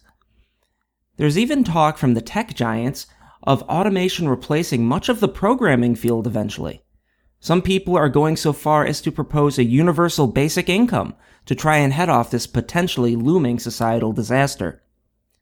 I try to hold out that, like the agricultural and industrial revolutions, this revolution will simply empower us to find new ways of creating wealth with less physical labor, but it is so hard to see what the unseen hand of the market has in store for us. The only definitive positive I can see so far from this is that the cost of many goods will drop precipitously, which will certainly help those on the lowest rung of the economic ladder. Certainly decreasing regulations could stave off this uncertainty for longer, but that is a hard pill to sell to the American people at this moment. What do you think the consequences of this revolution will have in store for the human species, both good or bad? Do you think it will affect first world nations versus second and third world nations? Do you think this will finally help us jump the last hurdles to become a Type 1 civilization which could create possible new opportunities to fulfill our needs to be productive members of the species, or do you think that it could lead to even more nihilistic hedonism? That's from Chris. Okay, Chris, we only have 4 days, so let's get started, because these are some big-ass questions. Right. Yeah. All right. Okay, now, do you mind if I just give you a little rant at the beginning here, and then we'll take it from there? Please, by all means. I love your rants. All right. Well, there'll be a lot to love in this one, because I've been thinking this over for quite a while, so I appreciate you bringing up the question. Let us picture, since we know that intelligence has a significant genetic basis, let us picture how all of these forces would work in a free society, all of these trends would work in a free society. In a free society, smarter people gather more resources, and if they are so inclined, can generally afford to have more children, right? Yeah. What that means is you have a positive feedback loop when it comes to improving at least the genetic basis of human intelligence, right? And so in the free market, human intelligence will tend to rise. And so I had a guy on a couple of months ago, maybe a year or so ago, who was talking about Ashkenazi Jews who have, on average, a sort of 15-point IQ advantage over whites. And he said, this is a third of an IQ point over a generation, a couple of 100 years, bingo, bango, bongo, you have a 15-point IQ gain. And he gave a sort of variety of reasons for this, that the rabbis, who tend to be the smartest, would tend to have the most kids. The richer people tended to have more kids in the Jewish community. This is all fairly well borne out, and it's an important and interesting case study to look at. So in a free market, it's not, and people, the moment you say anything like this, and I'm sorry to head this off, I try not to anticipate negative reactions, because oftentimes it distorts the conversation and you tend to create what you fear. This is not a fear thing. It's just that the moment you start talking about breeding patterns, dysgenics, eugenics, you're going to sterilize the poor. No. Nothing to do with that at all. It's just the basic reality that IQ and income are highly correlated. And the more income you have, the more children in general you can afford. And so in a free market environment, human intelligence will tend to improve over time. So what that means is that more people will be able to have more complex jobs. What that means is that by the time you get around to automating a lot of stuff, you are replacing fewer people who can't do better. So let's say you build some robot maid. Well, after a couple of generations in a free society, there are fewer people whose only capacity is to be a maid. Now, when there are fewer people who want to be maids because people are generally getting smarter, and no, I don't mean that all maids are dumb, just, in general, right? Yeah. So what's going to happen is, as generations go by in a free market environment, fewer and fewer people are going to want to be maids. What does that mean? What happens to the price of maids? Goes up. It goes up, right? Because demand is down, right? Correct. So when the price of maids goes up, it means that there's an incentive to automate the process, right? Because the price is going up. That would be correct, yeah. Sorry, supply is down. Not demand is the same. Supply is down because fewer people want to be maids. Now, it takes a while to automate things properly. A long time. Something like being a maid is ridiculously complex. You know, dusting the top shelf. You know what I mean? Like it's lifting things up, dusting underneath, right? Cleaning toilets. It's very complex. So it will take a while. And I think that in a free market, there's kind of a soft landing. People want to have their houses cleaned. A lot of people don't want to do it themselves. Hire maids. And so as there are fewer and fewer maids, there's a soft incentive to automate the process. And then it takes at least a generation for the automation usually to get really great. Like think of how long it took for computers to go into mainstream use to the point where I can sit in a coffee shop being horrified that no one's talking to each other, right? The computers first came around in the sort of the post-war period. The first one was as big as a basement, relied on vacuum tubes and could multiply numbers together. And now, like it's just like the smartphones are just like truly mental. Insane. Insane devices in terms of what they can do. I'm listening to an old Bill Bryson book about his travels across America. Man, just listening to him try and navigate America without a GPS. Oh, man, does it ever. I appreciate it. I'm really great in the woods. I'm terrible in a city. That's, I think, kind of a common thing for men. But the women are better at navigating known areas. Men are better at navigating unknown areas for, obviously, hunter-gatherer reasons and all that. So, in a free society, people are getting smarter over time, which raises the price of less intellectual labor, lower intellect labor, which slowly drives a demand for automation. Now, I say slowly because in a free market, the economy is growing like 10% or 15% or more every year. So while it's true that the price of maids is going up, one's income is probably going up a lot faster than that. In fact, for sure it would be. So there's kind of like a soft landing in terms of easing people out of less intellectually demanding jobs or occupations. Now, at the same time, of course, people have a huge amount of income. And one thing, I talked about this with Scott Adams recently, but one thing that's pretty well known is that when people achieve a certain amount of material comfort, their thoughts turn to philanthropy. And there's very strong evolutionary reasons for all of that. You couldn't hoard things in the past. Your meat would go rotten or whatever it is. So there was a lot of philanthropy. You know, when we have enough to eat, we offer things to our neighbors. It creates mutual social bonds. It's like an insurance system for the inevitable hardships of life, or at least as we were evolving. So you've got a wealthier society. You have a society that's getting smarter as a whole. And eventually you'll end up in a society where most people are smart. And there will be a few people, just based on the bell curve, who aren't, but they'll be perfectly well taken care of by charity because everyone will recognize that intelligence in general is not an earned attribute. Intelligence in general is not an earned attribute. It's like height. Or like, I remember when I was younger,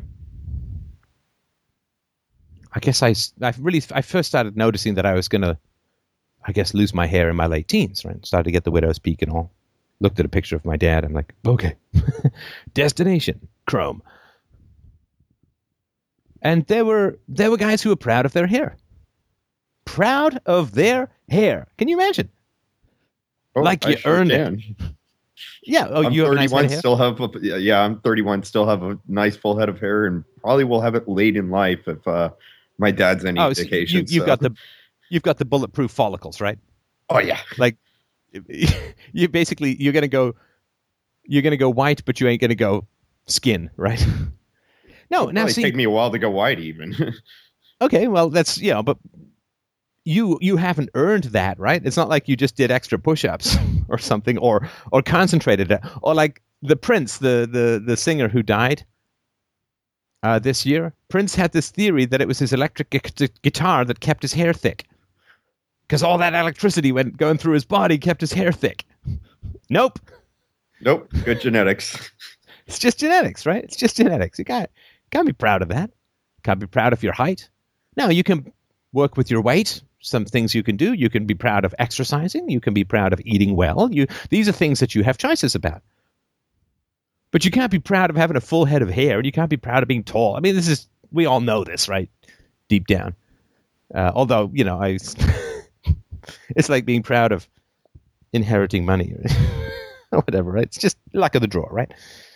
And intelligence is not an earned attribute.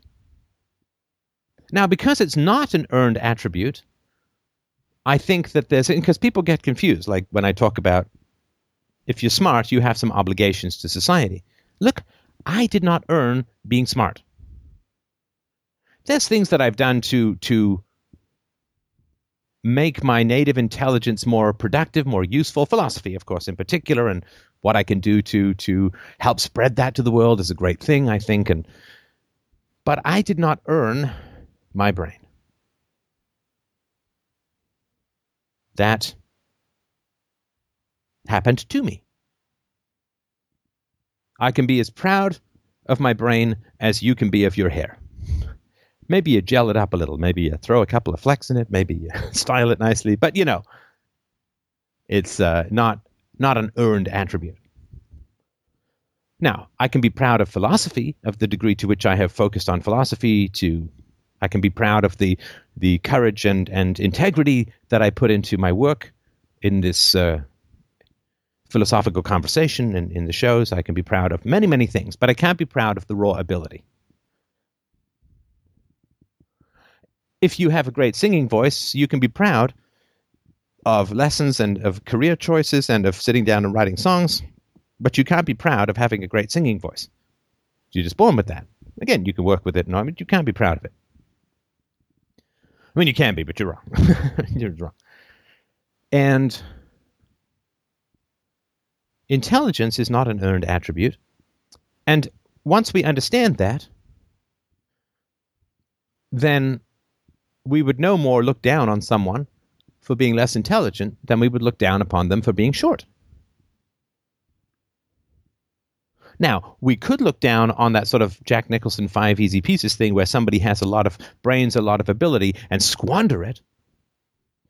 Yes, we could look down at someone, but we would not look down on them because they're intelligent, but we would look down because they're intelligent and unwise. That they're wasting their potential, which is kind of selfish. And so as far as sort of automation and all of that goes, but in a free society, I think it would be taken care of very nicely. People getting smarter, automation would slowly displace the less intelligent, but there'd be fewer less intelligent people, and they'd be taken care of by charity because everyone would understand it's not their fault. Does that make sense? Yeah. Now we have to do the flip side of that, which is what's going on now. Right? What's going on now is the Idiocracy scenario. And if you haven't seen the intro to that movie, Idiocracy, you could find it on YouTube. I think it's still there. And it's a depressingly brilliant introduction. Oh, yeah. To this issue, which is that the welfare state is paying people with, let's just say, relatively short time horizons of calculation to have more kids. And smarter people are saying, ooh, I don't know, boy, it's a risky world out there. I don't know if I'm going to get my old age pension, and the Fed sure is putting a lot of money into the economy, and maybe I'll just hold off for a little while and all that kind of stuff, right? Oh, yeah, the good old K selection conundrum. Right. So right now what's happening is that more that IQ is going down. And it's not just immigration, and it's not small. That IQ is going down. In the same way that if the government only paid short people to have children, height would go down, right? Especially if they taxed tall people, right? I mean, again, it's a bell curve, and geniuses can be born to less intelligent parents and vice versa. But the trend is pretty clear, and I've seen some. This is off the top of my head, so forgive me if the numbers are a little off, but I've seen some estimates that we're down half a standard deviation to up to a standard deviation from 100, 150 years ago. Oh, yeah, I've heard you talking about that in the past. So right now, we have fewer and fewer really smart people and more people below average intelligence, statistically. And we have worse education. I mean, I think that if I had to choose between being smart and knowing philosophy, I would choose knowing philosophy. In the same way, if somebody said to me, would you rather be a genius in the 14th century or somebody of average intelligence in the 21st century, I'd say the second. Would you rather be super smart under communism or of average intelligence in a free market? I would rather be of average intelligence in a free market, and I would rather have more wisdom than intelligence. And so one of the reasons I talk about philosophy in the way that I do, in an accessible way, in a way that works for the majority of people who aren't trained in philosophy, is because it's the greatest gift. I can't transfer brain cells, but I can transfer principles, wisdom, hopefully. And right now, we have intelligent people who aren't very wise. We have less intelligent people who aren't very wise. And that is the society that we live in. And it's mostly the result of socialism. Socialism is not just an economic system. Socialism is not just an economic theory. Socialism is eugenics. It's dysgenics, fundamentally. Because socialism, by transferring resources from the more able and the more intelligent to the less able and the less intelligent, fundamentally changes the gene pool over time. We say we should not play God with nature. Stem cell research is terrible. We should not mess with nature. Well, that's what socialism does. It puts a coercive redistributionist system which fundamentally alters human genetics into place. Now, it makes perfect sense to me because less intelligent genes want to survive just as much as more intelligent genes do, so less intelligent genes being pro-socialism makes perfect sense because they get free resources and more children, which is sort of the point of biology, is to have as many kids as possible to try and spread. The genes want to have as much reproduction as possible, right? Yeah. And this is why when you have a state, things will always decay. We're not just talking intellectually, we're talking biologically, genetically.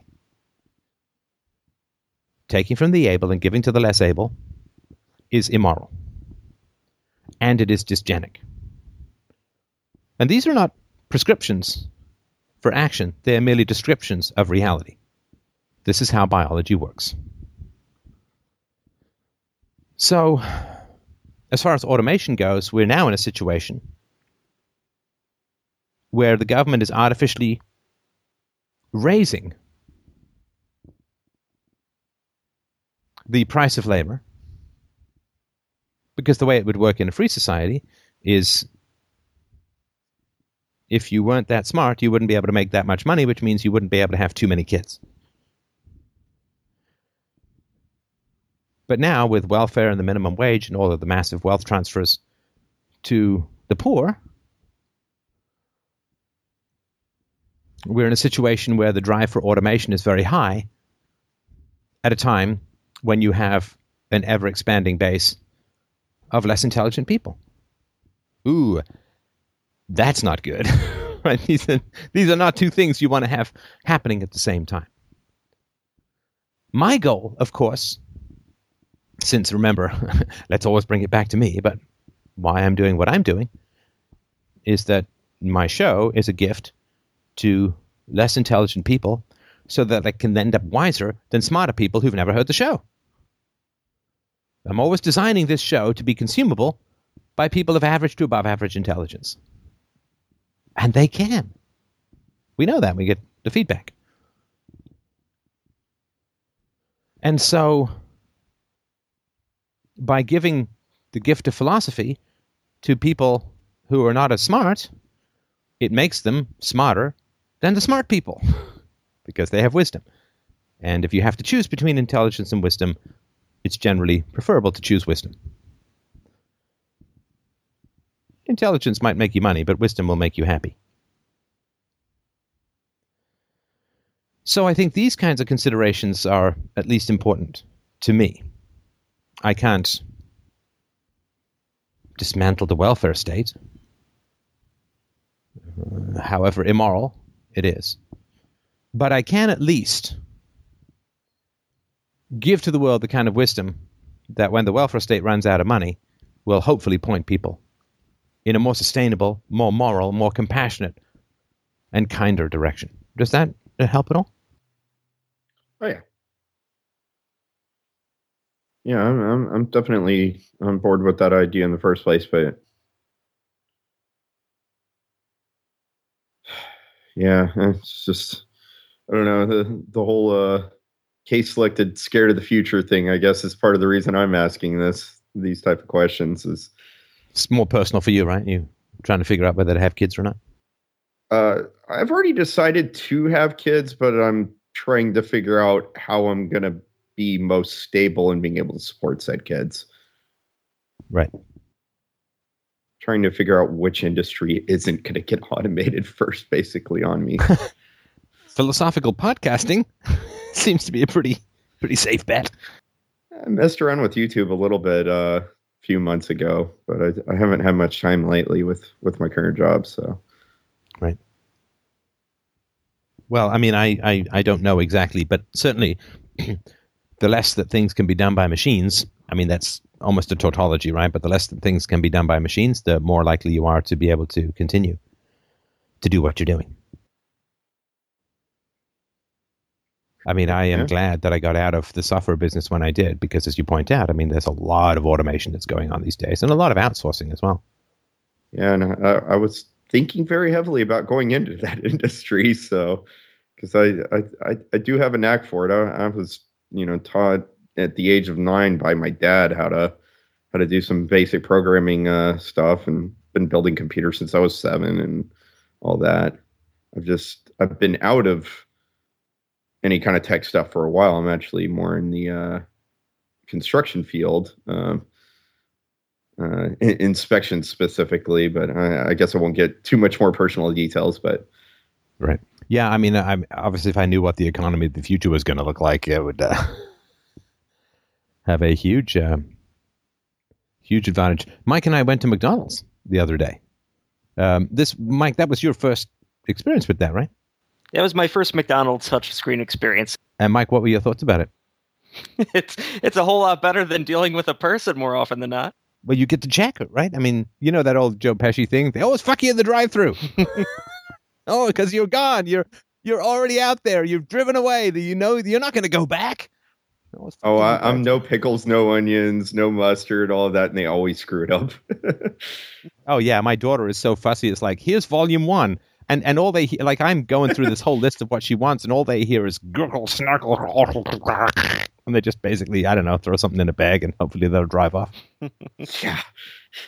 But yeah, that was the first of what I'm sure will be many experiences in the very near future as minimum wages continue to creep upwards. Yeah, I mean they don't call in sick. They don't quit. You don't have to train them. Right? They don't have a union. They don't, right? I mean, they don't sue you if they slip and fall. They're like, I mean, as far as touchscreen goes, there's a lot to be said for it. Don't get in fights with customers in the lobby. That's right. Don't steal. That too. So yeah, it's tough to compete with the machines. Indeed. All right. Well, listen, let me move on to the next caller, but I appreciate the question. Listen, I'm also fully aware we didn't get through all the ramifications of your question. So, have a listen back to this and the other stuff that we didn't get to. Please call back in about. But I do want to move on to the next caller at the moment. Yeah, no problem. Have a good day. All right, thanks, man. Take care. All right, up next is Creed. Creed wrote in and said, I have been in the U.S. Army Reserve for 7 years. I joined in 2009 after graduating high school. After my initial training, I spent 3 years at a senior military college studying to become an Army officer. What I experienced during these last 7 years was a military hamstrung by bureaucracy and political correctness. Obesity in the military is an epidemic, from the generals to the privates. Drill sergeants can't stress out a trainee. Corrective training for unacceptable behavior cannot be more than 10 unalterated push-ups. Drill sergeants cannot control the diets of grossly overweight soldiers. Meanwhile, these same drill sergeants are expected to prepare young men and women for combat. Most of my officer training was equal parts land navigation, physical training, and sexual harassment prevention. I honestly look back at my experiences there as a joke, and I'm glad that I did not complete the program. This last year, I have obtained a decent job that provides a decent living, and I am currently trying to leave the military. I informed my unit of my decision in June. I was told just this month that the process takes several months, and that my paperwork has not even been started. This is a military that is not only expected to defend its own country, but many other countries around the world. Is the majority of the United States military not meant to fight anymore? Is it a backdoor way of getting more people on a form of welfare state control? That's from Creed. Well, hello, and how are you doing tonight? Doing well, Stefan. How are you? Can you hear me? I'm very well. Very well, thank you. Yeah, the military stuff is really, really fascinating. Listen, did you mind going into a little bit more of some of the politically correct stuff that you observed? Yeah, I mean, lots of my experience in the military is been briefings most of the time. Anytime I've gone to a new base with my unit, anytime we go to do just some specific training across state lines, there is a night where they will take you for about 12 hours and just go over briefings that you've had before. Most of them sexual harassment training that is so specific and so detailed that it'll be like, okay, well, this is the gesture that you cannot use around this group, and this is a gesture you can't use around that group. And I mean, I can go into detail of that if you want, but it gets to a point when you're spending sometimes days, even weeks, just learning about the military over and over. Right. As an example, in the officer training at college, they took all the cadets. A senior military college is basically a military lifestyle with a civilian side of the college where it's just like a regular college for everyone else that's not a cadet. And they took all the cadets into an auditorium and they gave us a 3-hour just sexual harassment and a training course and things such as no hazing. You can't. It trained you on how much you can correct somebody on their behavior. Things such as if they're acting up in line, if their uniform's out of, not correct, you can only make them do, 10 push-ups or 5 push-ups since it was the college. And that's it. That's all you're allowed to do. And that's just my experience. I think in the military as a whole, when it comes down to training the actual soldiers, not just cadets, when drill sergeants are training the soldiers, they can't do anything. I know when I was just starting my basic training, they had just phased out stress cards. And what a stress card is when you're being yelled at by your drill sergeant for whatever the drill sergeant wants to yell at you for.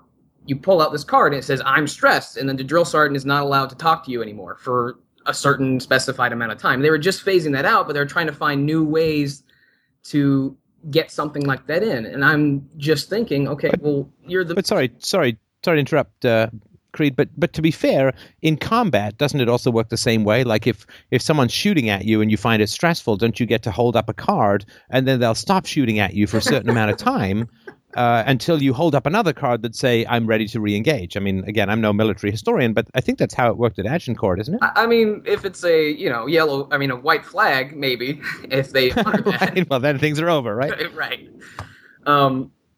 But this is the kind of military we're raising, and then my generation of soldiers is going to raise the next generation of soldiers. I don't see how that kind of military, the quote unquote nicer kind of army. Oh, excuse me. I'm sorry about that. Is expected to fight wars. I mean, I just don't see it. Right.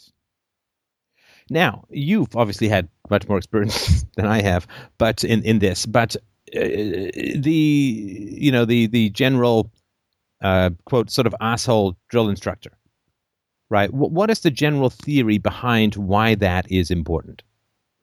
It's to train you for high stress situations, and they don't do things just to be a jerk. Like, they're not going to make you do push-ups just because they want to make you do push-ups. They're doing it because they care. They want you to be in the best physical condition you possibly can, the best physical condition you can possibly be in, and they want you to be able to be built up as a team in the group. They want to break you down, make you feel like you're alone, so that you'll turn to the guys next to you to work together to get everyone through. I don't think there's ever been such a thing as I would say the only asshole drill sergeant is the one that doesn't care and doesn't really want to train you. And I don't think many, if at all, exist, because you wouldn't be in that position to put those kind of hours in. Right. And I do know historically that one of the reasons that the more extreme sort of form of break you down and build you back up again came in was because Vietnam got really crazy, right? I mean, as far as discipline within the unit went, right. I mean, you got people fragging their own superiors. You had, one of the reasons that the Vietnam War ended was because the army was about to completely collapse. Right. I mean, it was such ugly fighting conditions, such a lack of purpose that I think a lot of the soldiers were experiencing. Drug addiction was very high, and it just got kind of nutty, right? Oh, speaking of drug addiction, I remember shortly after I joined and actually got to my unit, I think I want to say it was around 2010 when the military started to shrink down. They started doing random drug tests every month, and within the first drug test, about 30 out of the 150 in my unit were gone the next day. Like, they tested positive, they melted the cup. 30 out of 150? Yes, out of my unit alone. Wow. So, I mean, they got rid of the drug users, but I mean, you still have overweight soldiers, and it's not just like specialists or privates. It's the sergeants and the officers that are coming down expecting the lower ranking sergeants to reprimand their soldiers for being overweight or not being able to run their 2 miles in the allotted amount of time, and it's become the higher echelons of the military seem to have become this boys club. Like, if you're in, you can do whatever you want, but you have to make sure the standards are kept below you. Right. One person I would highly recommend you to watch and listen to is John Burke. On YouTube, he calls himself the Soldier of Steel. He's an ex-drill sergeant. He's excellent. He talks about this a lot on his videos about the military, and I wanted to talk to you about it because I don't see the military being able to fight a war, and I kind of had this feeling that it's kind of another way of just getting people dependent on the government, because that is a paycheck at the end of the day, and you get things such as housing allowances, gas allowances, food allowances, and it's just welfare that you work for in a strange way. Right. Morale is to me the most important weapon that any army has. To be passionate about the mission, to trust your fellow soldiers, to trust the chain of command, to know that your lives are not going to be put at risk for any but the most important reasons. This to me is foundational to any fighting force. And if you have that, almost anything is possible. And to me, if you don't have that, not much is possible. And this, I guess it was under the Clintons where this political correctness really came in, right? And with the R versus K selection, we sort of understand that's sort of how it would go. And this debate has been going on forever, but it's a pretty foundational debate. Look, if I'm in combat and I get shot, I damn well want someone who could drag me to safety. I don't care about any feminist theories of equality. I want some big, beefy MF who's going to drag my ass to safety and get me out of harm's way. Just in case I can live, it would be nice. Right. And for that, there are some women who can do that, but not many. Because traditionally, of course, the army has the biggest, burliest specimens around, right? Guys who are, packing 220, 240, and it's mostly muscle, right? I mean, the Marines might have an argument, but yes, essentially, we have more of them. Right. Well, I mean, relative to the general population, I mean. Yes, of course. And of course, bigger guys who are trained like hell, right? I mean, a lot of the PT is extremely intense, right? Or at least it used to be. It definitely used to be. Now it's also hamstrung by quite a lot of rules. You're not allowed to do so many of the kicks or so many of the push-ups, so many sit-ups in a certain morning. You're only allowed to run certain distances, and it's different for every base. So, but for the most part, it's also limited as a group. Well, and I think that has to do with two particular areas. One is politically correct. The other is not necessarily. One, of course, is that the inclusion of women that came in the 90s into direct combat roles has meant that the standards have to be changed. Yes, the standards right. the standards were changed, but specifically for women. Women have a different set of standards they have to abide by to pass their physical training tests. Right. Although in combat that doesn't matter because you're not doing different tests for men and women. The bullets are the same. The bombs are the same. The need to drag to safety is the same. So it's a fantasy, right? That all of this can somehow work out. And the second thing, of course, is that I think in general the population is much less fit than it used to be. And I can't remember, there was some percentage I read recently about.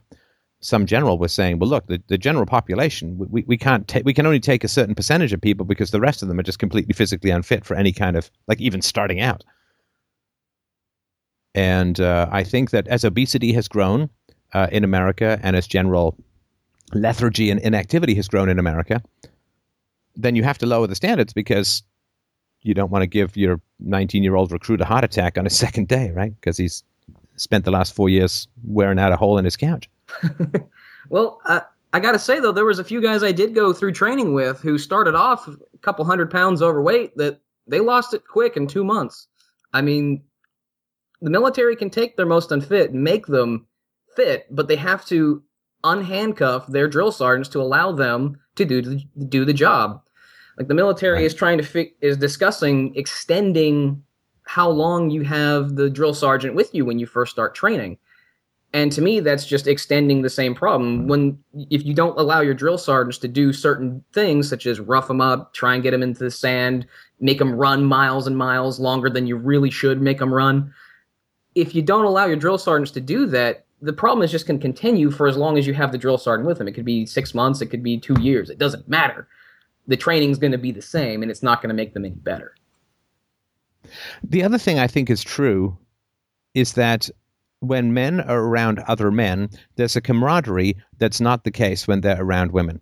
This is a very big statement. So, obviously your experience versus my theories. I'm an empiricist. Your experience, Creed, definitely wins out. But in my experience, men have a certain amount of camaraderie and cooperation when they're around other men. But when a woman comes along, in general, the men will start angling for competition for the woman's attention and will be willing to short shank the other guy, so to speak, in order to raise his status with the women. I mean, no, you're right. You're absolutely right. When there's a group at the college that I went to, I am wary about saying their name, but I'm going to do it anyway. The Aggressors, they were a group of cadets that trained specifically in infantry combat tactics. They trained themselves. They had some supervision, but they were entirely men when I first got there. And around my second year, they got the first woman in there. And they used to have this really, really fraternity-style mentality, and they tried to be the best of the best. But once they got a female in there, they kind of all just left. They just left the group. The guys that were there when I was initially there just kind of drifted off. They just, I don't know what happened. I wasn't a part of the group. But normally when a guy goes into that, he stays in it until he graduates college. But those guys just kind of said, aggressors become something else. They started talking about all these other things that are going on without actually addressing her. I don't know if she had anything to do with it. I can't tell you. I wasn't a part of that group. But it is oddly coincidental. No, men compete for female attention. That's as old as, that's not a human being thing alone. Of course, that's as a whole. And there's a reason why I can't think of any successful military in history that has females on the front lines. It lowers morale because the white knight in the military soul is pretty big, right? I mean, women are one of the reasons people go to the military, to protect women and children.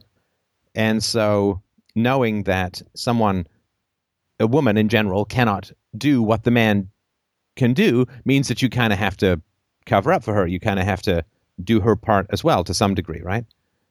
Right. And men are more concerned when a woman is under fire than when another man is under fire. Again, this is just natural protect the eggs, base of the brain stuff that happens. And it creates an inequality in the ranks and a different focus in the ranks that I think does not do great things for team spirit and cohesiveness. You're right. You're absolutely right. And it just I've been so just disgruntled by the military. I feel like it's mostly cosmetic now. I feel like it's just kind of kept there. I mean, because really all the military ever uses is its best soldiers, the special forces, and drone strikes, and occasionally the Navy, from what I understand. Right. They don't use the bulk of the military anymore, and if they did, I worry about what would actually happen with the obesity problem, with the unit cohesion problems. I don't know what we will do as the United States in the future if we are faced with a real large conventional threat. I think the answer is lose, but I could be wrong because technology, right? I mean, right. So here's what I was going to mention. I did put a bookmark to it, and I found the article. Boy, shocking stuff. So the Pentagon recently estimated what percentage of America's 17 to 24-year-old population would fail to qualify for enlistment. It means they can't even get in. You know what that means. Just for other people. What percentage of the 34 million 17 to 24-year-old population do you think would fail to qualify for enlistment according to the Pentagon? I would say roughly anywhere between 95 and 99% would fail to qualify. It's 71%. So, yeah, a little more pessimistic than I would have been. But, of course, of those eligible for service, only 1% even have an interest. Right, so these are just for those who are interested. I think this is from September 28th, 2015, so relatively recent. I assume it's close to or still accurate. The U.S. Army's major enlistment requirements include ages between 17 and 34 years old, must be U.S. citizen or legal foreign national, must have high school diploma or equivalent, minimum of 33 score on Armed Forces qualification test, no tattoos on fingers, neck, or face, no ear gauges. I don't know what those are, but I assume they're bad. No ADHD, attention deficit hyperactivity disorder, I think. No ADHD medication within the last 12 months. No felony convictions. No persistent illegal drug use. I think they're persistent. Do not shoot up while applying. No insulin-dependent diabetes, and you must meet height and weight requirements. The biggest single reason for failing to meet the requirements is obesity. So some generals said the obesity issue is the most troubling because the trend is going in the wrong direction. By 2020, only 2 in 10 would qualify to join the Army. He said it's a sad testament to who we are as a society right now. So, yeah, if 71% of young people won't qualify and only 1% of anybody who would be interested at all, it seems like that would not be particularly great. And this is all the way back from 2009. 550 retired admirals, generals, and other retired senior military leaders formed Mission Readiness, a nonprofit advocacy group to urge lawmakers to expand high-quality early childhood education programs, increased access to healthier food at school, and improved quality and quantity of physical education. So, Of course, running to the state to fix the problem, right? yeah, absolutely. Absolutely. And that's not particularly great. And so some of it is mental and some of it is physical, of course. The number of people who've, it's particularly boys, right? Boys would be more interested in the military, and boys get disproportionately diagnosed with mental health disorders and this kind of stuff. And that is, that's a big problem. And, what happens? It's funny to think that Michelle Obama's horrible lunch program or whatever is partly to do with national security, right? It is terrifying to think that they're related. Yeah. And as far as the politically correct stuff goes, I mean, this is just one of these crazy ideological diseases. It feels like that almost now just has to kind of run its course. If it's taken over the military, I guess we can forgive the French literature department, right? I guess. And I think this is the amazing power of politically correct police and the media and so on, that they can cow people who are willing to face bullets into doing things that I would think are not particularly great for national security. And that's just the amazing thing, that these guys can boss around 4-star generals. Well, they're looking out for their own careers, is what it is. I mean, no single drill sergeant is going to go out of his way and risk his job to make sure one soldier might be ready for combat. I mean, one soldier being ready when all the rest still need that same kind of treatment, it's not worth losing your job, possibly not being unhireable later, all over just bureaucratic rules that some general thought was really nice on a PowerPoint one day. I heard the term nicer, kinder army a whole lot in 2009 and 2010. I haven't heard it in a while since, but I mean, this is what you get with a nicer, kinder army.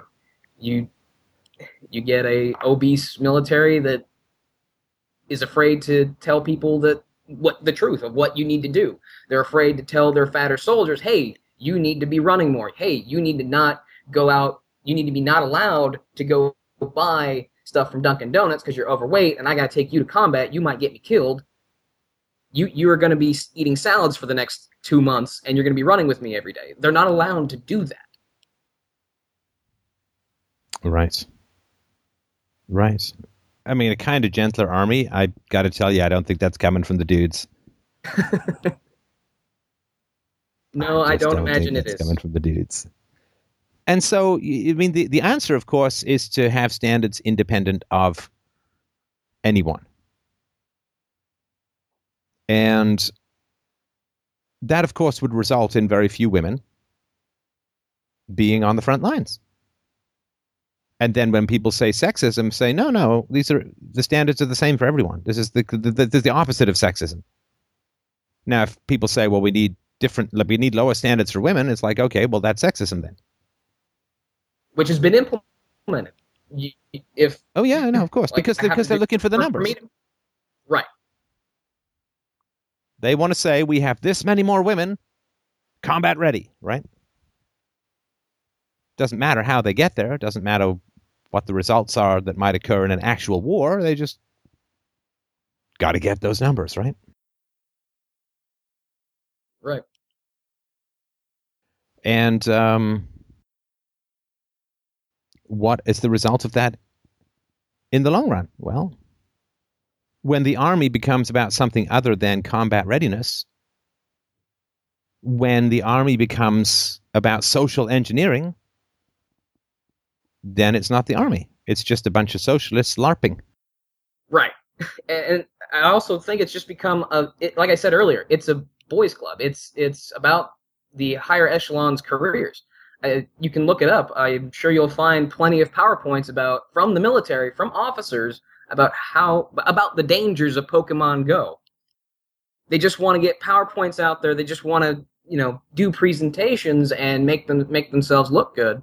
This is why a lot of higher commanders were trying to go to Iraq and trying to go to Afghanistan a lot back in 2009, 2011, because the combat wasn't too terribly bad back then, and they could go downrange and come back without a single casualty.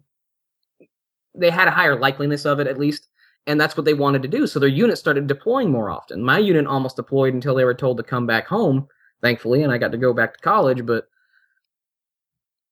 it was, I really just think the military's become almost like the Italian military in World War II. The officers are looking out for themselves, not for their soldiers. Well, and I mean, I hate to say it, but this is, bitching at the bosses stuff, but I think there's probably some truth in it. Tell me what you think.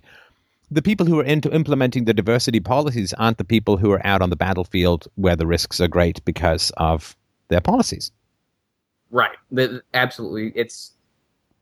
And that's, sorry to interrupt, but that drives morale in, augers into the ground. Because if, I'm part of some giant, ridiculous social engineering experiment that could get me fucking killed by a bunch of people who are sitting safe in their PowerPoint offices, ooh, man, I mean, the morale of the frontline soldier, to me, as I said before, that's all the army is. Once it's gone, it's gone. You can't get that. You can't get it back easily. It's a couple generations to get that kind of morale back. Well, or just being taken over, right? Or lose. Or whatever, right? Yeah, or just losing. And it is amazing that America has had the greatest military power that the world has ever seen. For good or for ill. Some of it's been used wisely, some of it has been used, as disastrously. But America has had the greatest military prowess and capacity in the history of the world. And that it should be taken over by a bunch of bespectacled nerds with PowerPoints and snarky comments is just, to me, an astounding thing. It's like bringing down a dragon with a pillow from a safe room or a safe space. That is amazing, just how much language can overcome even military might. Well, I mean, going back to your presentation on Rome, I mean, that's really how you bring down something that big. It has to bring itself down. You can't fight it. You have to wait till it suffers under its own weight. Yeah. And it's the power of the media, too. And the funny thing is that, of course, it fundamentally, the great strength of the military is its desire to protect those who cannot protect themselves. I mean, I'm sure, like all military guys, you've watched A Few Good Men more than a few times. That Jack Nicholson character, Colonel Jessup, I think his name was. Who's going to stand on that wall? You? Me? Well, the military has the desire to protect those who are unwilling or unable to protect themselves. And that white knighting, which is the essence of the military, makes it very susceptible to women who want to join. Because want to protect women, want to make women feel good, want to make women feel safe. So when women are in the army, we'll bend standards to make women feel safe and protected. That's kind of why there's an army in the first place, is to protect women and children. Can't have children in the military, but when women come in, that same white knighting undoes the very effectiveness of the military. That's my two-bit analysis, if that makes sense. No, it does. It makes sense. And what you're saying, I'm looking back in my experience, and I can see it. I can absolutely see it. Just when in situations where they've bent over backwards for certain soldiers and other soldiers not so much because of those arbitrary things such as gender and on occasion race. That doesn't happen so much in the military, though. I've noticed that the military has actually been pretty good about keeping things equal between races. We're all brothers in the military, and that it is refreshing to go to drill for at least that. But for everything else, it's very slow to react. It's very bureaucratic. I mean, you hear about the VA all the time, and just getting your pay fixed if you don't get paid 1 month can take a very long time, just if there was a mistake, a clerical error. Yeah, and the military doesn't seem to be very good at... I mean, they're pretty good at keeping track of paper clips, but, the odd $100 billion or so just seems to go missing fairly regularly. I don't know if you've heard about any of these sort of scandals. Oh, I heard about plenty of scandals. The one that I focus mostly on is the F-35. I haven't paid attention to it much recently, but I really like Bill Whittle's presentation on the F-35. He released it, I think, like a year ago. I don't know. Yeah, I remember that. Yeah, that was... It's disgusting how much... And that's why I called it the welfare military in my email. Because it just feels like it's not really designed to fight. It's designed to get money. It is designed as a reason to tax people, move money, and then put it somewhere, just like welfare is.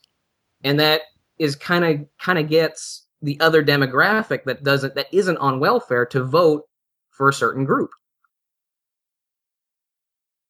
Right. It's just a military demographic voting for.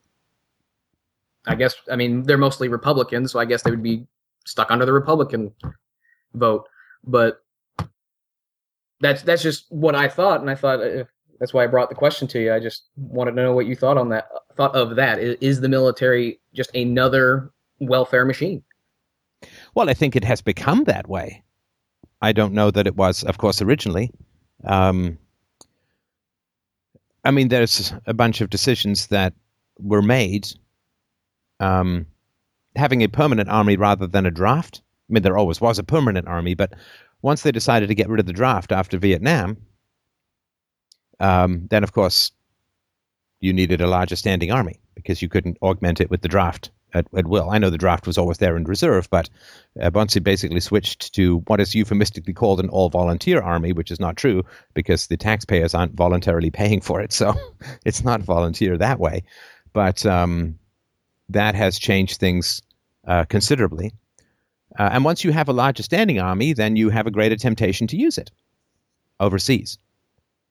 And, America didn't get involved in a whole lot of useless conflicts in the Middle East in the 1920s. Certainly not as much in the 19th century. America has been at war a lot over its history, of course, but I think that America has peaceful neighbors largely to the north and south, has giant oceans to the east and west, and has a limited government philosophy, a constitutional republic. Of all the countries in the world and throughout history, it should be the country that's best able to not be at war. And it seems to be very bad at not being at war. And I think that it has become... I mean, when was the last time the U.S. soil was attacked or invaded? Pearl Harbor? 1814, maybe? Well, you could count Pearl Harbor, I guess. You could also count 9/11, although I know that wasn't an official army.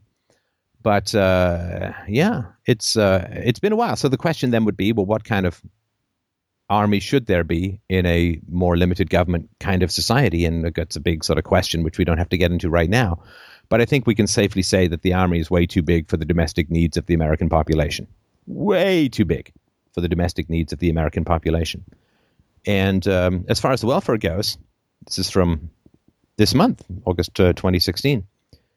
Reuters has revealed that the Army's finances are so jumbled that it had to make trillions of dollars of improper accounting adjustments to create an illusion that its books are balanced. Ugh. That's not billions, that's trillions. The Defense Department Inspector General in a June report said the Army made $2.8 trillion in wrongful adjustments to accounting entries in one quarter alone in 2015. Just three months. That's a quarter, right? $2.8 trillion in wrongful adjustments to accounting entries in one quarter alone in 2015 and $6.5 trillion for the year. Yet the Army lacked receipts and invoices to support those numbers or simply made them up. As a result, the Army's financial statements for 2015 were, quote, materially misstated, the report concluded. The forced adjustments rendered the statements useless because, quote, DoD and Army managers could not rely on the data in their accounting systems when making management and resource decisions. This is not the first time the DoD has fudged its books. The disclosure of the Army's manipulation of numbers is the latest example of the severe accounting problems plaguing the Defense Department for decades. The report affirms how a 2013 Reuters series revealing how the Defense Department falsified accounting on a large scale as it scrambled to close its books. As a result, there has been no way to know how the Defense Department, far and away the biggest chunk of Congress's annual budget, spends the public's money. The Army lost or didn't keep required data, and much of the data it had was inaccurate, the IG said. In other words, it is effectively impossible to account how the U.S. government has spent trillions of dollars of taxpayer funds over the years. It also means that since the money cannot be accounted for, a substantial part of it may have been embezzled. Where is the money going? Nobody knows, said Franklin Spinney, a retired military analyst for the Pentagon and critic of Defense Department planning, cited by Reuters. And again, we can put a link to this. This is from Zero Hedge, and it's completely mad. Just trillions and trillions of dollars unaccounted for. You know, you lose a toothbrush, you got to fill out 5 forms, right?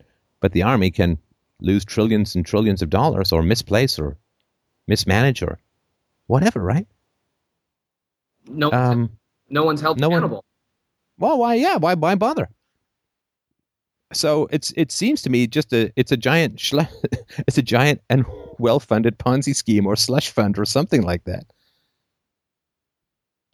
The DFAS is studying the report and, quote, has no comment at this time. I'm guessing you don't. I mean, no one's ever going to find out. This money, trillions of dollars. Trillions of dollars. Imagine what that could have done if left in the hands of taxpayers to build businesses, to grow jobs, to trillions of dollars unaccounted for. And the majority of our military is not even in the United States. Well, I wouldn't say the majority, but a lot of the military isn't even in the United States. It's in Germany, it's in Korea, it's in the Middle East, it's in Africa, it's all over the world, not on American soil. Mm-hmm. Right.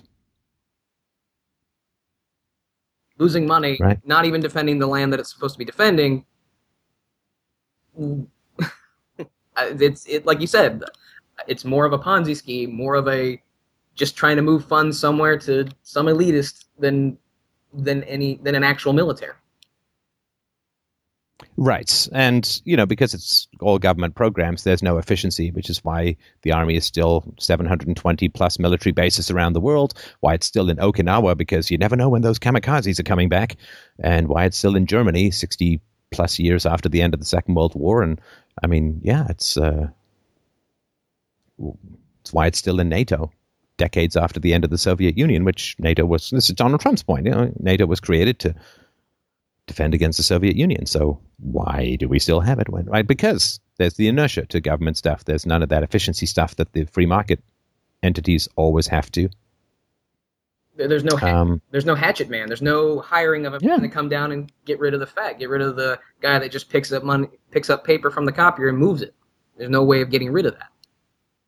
Right. And so, you know, I mean, the way it would work in a free market is defense agencies would end up making bids saying we're going to be able to protect you, and they'd have to prove their worth. You know, through tests, through simulated battles, through whatever it was going to be, paintball tournaments, I don't care. And if women could hack it, then women would be fine to be in that. But the people who could provide the best defense at the cheapest cost would be the ones who would end up with the contract.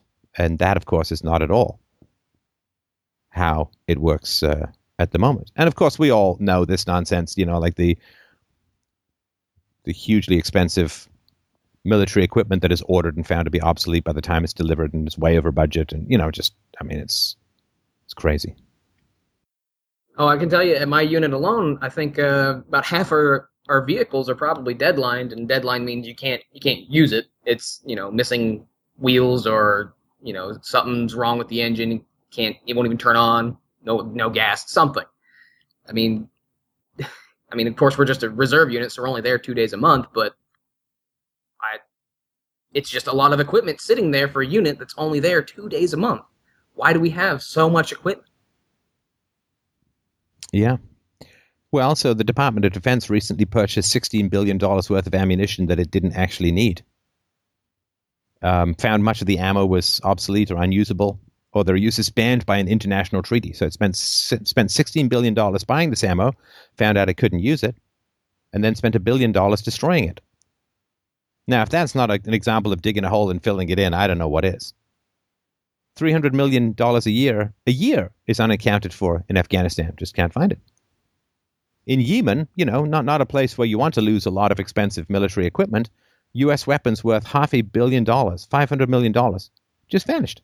Pentagon officials cannot track the whereabouts of $500 million worth of military equipment the U.S. donated to Yemen since 2007. Might have ended up with Al-Qaeda or Iranian-backed rebels. I mean, it's completely mad. And there were 16 planes worth $500 million. Right? They spent nearly $500 million on 20 planes to outfit the Afghan Air Force. And the Defense Department finally turned around and scrapped 16 of these aircraft for 6 cents on the pound. In other words, they spent $500 million to make them. And then they got $32,000 back for junking them. This, you can basically talk yourself into a crazy fiscal depression just reading this kind of stuff. It makes me so sad. It's ridiculous. It is ridiculous, and it's inevitable. And so, yeah, when you've got this kind of money, why not just do all this social justice warrior crap, right? Why not? I mean, yeah, I guess you, when you're looking at it like that, you got really nothing to lose. Let's go ahead and try it. I mean, really the only person that's going to suffer are the people that have to deal with it if and when combat happens, especially as far reaching as the United States is. It's going to be more of a when rather than an if. Yeah. So, I mean, I have significant respect for people who are willing to lay their lives on the line to defend those who cannot or will not defend themselves. And I think the degree to which soldiers are misused for the sake of war profiteering, for the sake of embezzlement, for the sake of slush funds, for the sake of the appearance of security, I think it's absolutely tragic. And tragic is not, it can be civilization ending. Once you lose the support of the troops, once the troops become disgusted, once the troops are demoralized, what have you got? No line of defense. Whatever the people want to defend with, which your best fighters have all left. Right. So, yeah, I think a lot of blood has been spent poorly and counterproductively. And that's a really terrible way to put it, but you know what I mean. Like, a lot of blood has been spilled for profit, for money, for grandiosity, for people who like to play with maps and chess pieces.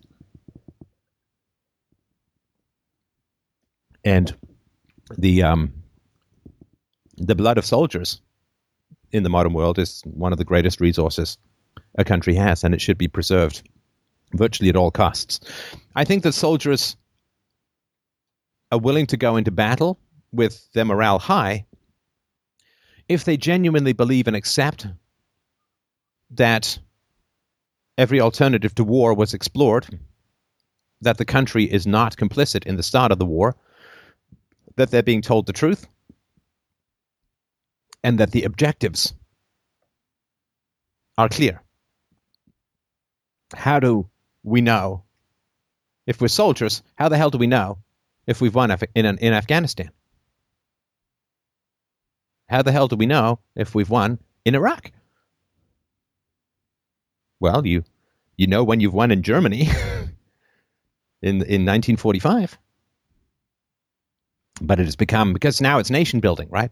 It's not defeat the foreign army and go home. It's not repel the army from your shores and go home. It's carve a Jeffersonian democracy out of warring tribes in the Middle East. Yeah, okay. You can't do that with guns and bombs. They're for breaking, not building, right? You know the old saying, right? The army is for killing people and breaking things. not creating brand spanking new societies which have no historical precedent in the region. That's a job for philosophers. Well, I think so.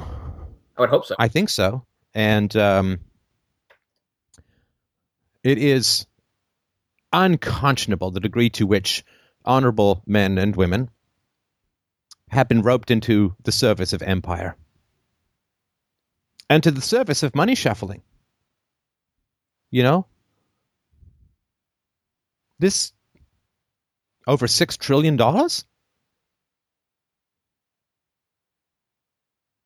That's insane. $1 trillion.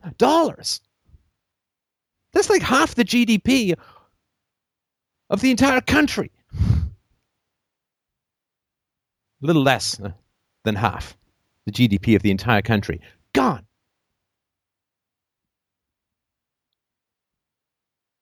I mean, these are people using an honorable green gang as cover for staggering levels of theft. The consequences of which are ...